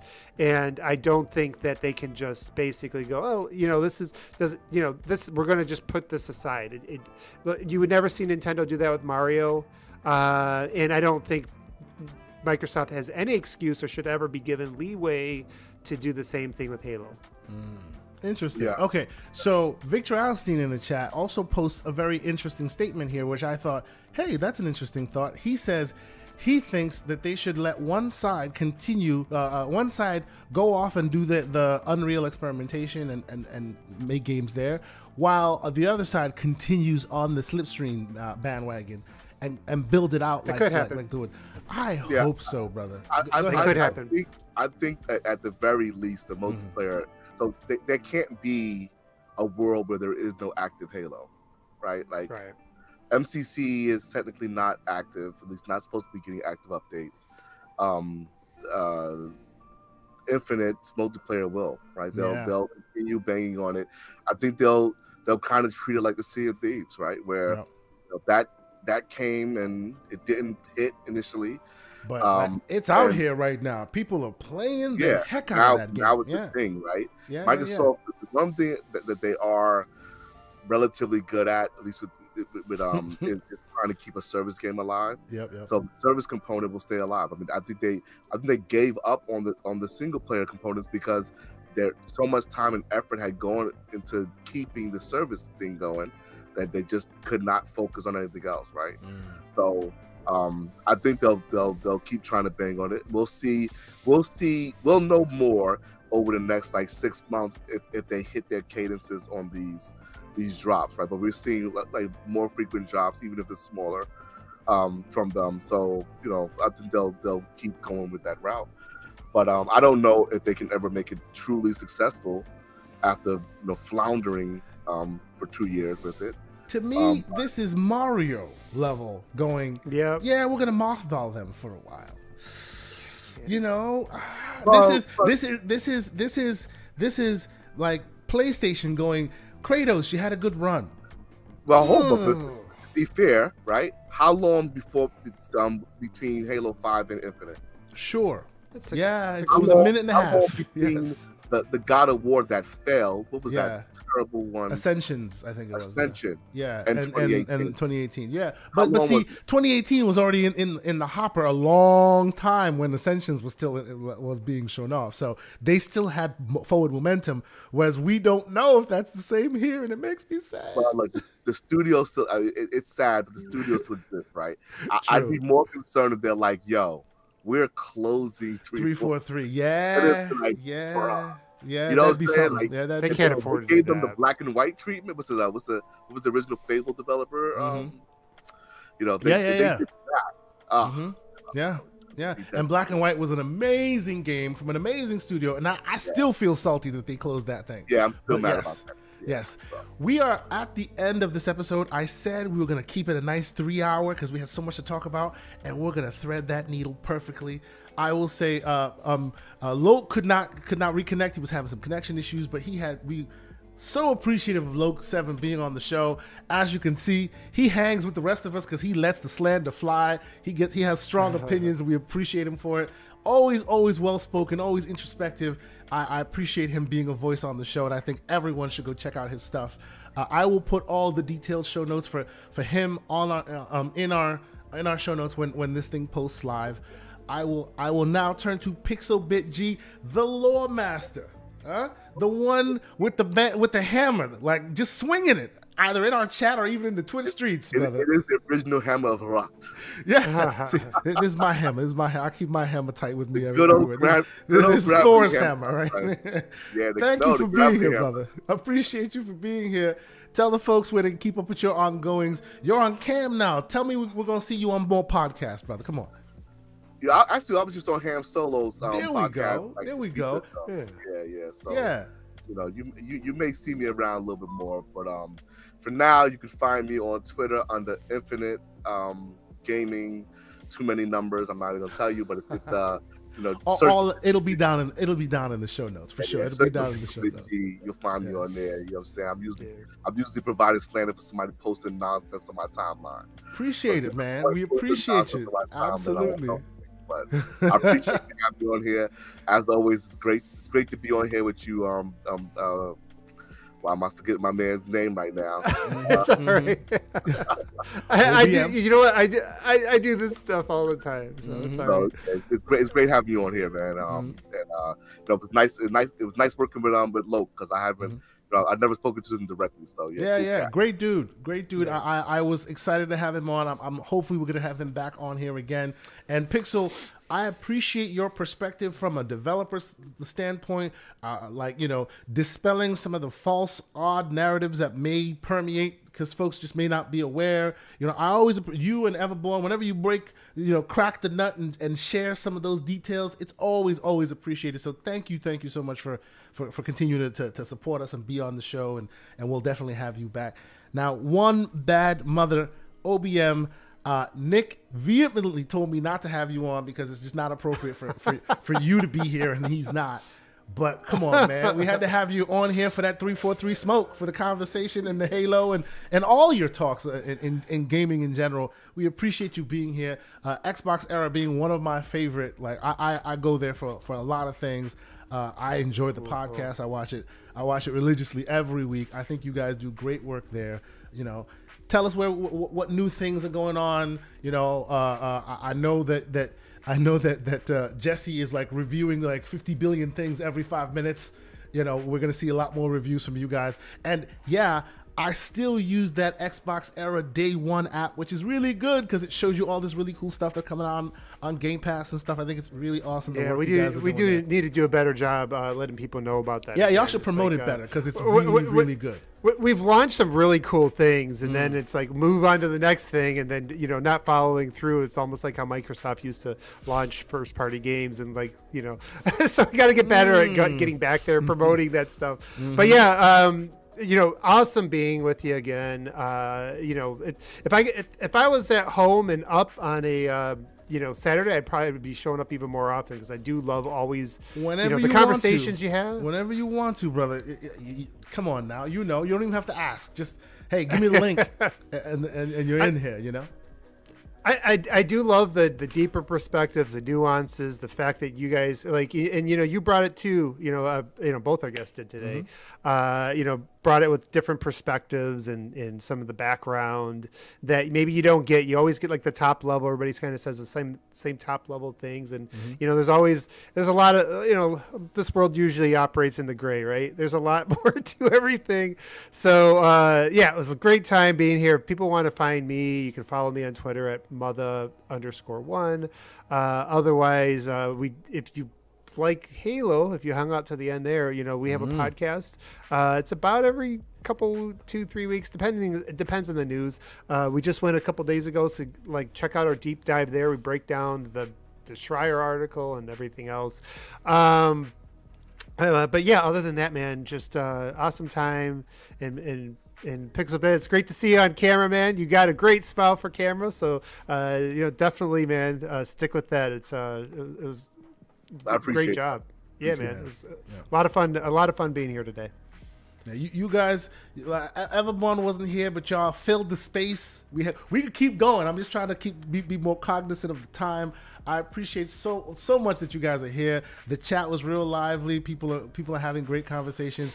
The weekend has just started, ladies and gentlemen. So there is a lot there's a lot of gaming conversations to be had. Living Split Screen is still live right now. They're probably going to keep going for another hour. After I'm done here, I'm going to check out what they're doing, in addition to all the other awesome shows. So we hope you guys appreciate you being here. We hope you guys have a great weekend. Keep it gaming. And yeah, I guess that's it for this episode. We will see you guys next week. And Everborn Saga will be back in his slanderous form. So we'll see y'all next week with that. But until then, have a good weekend.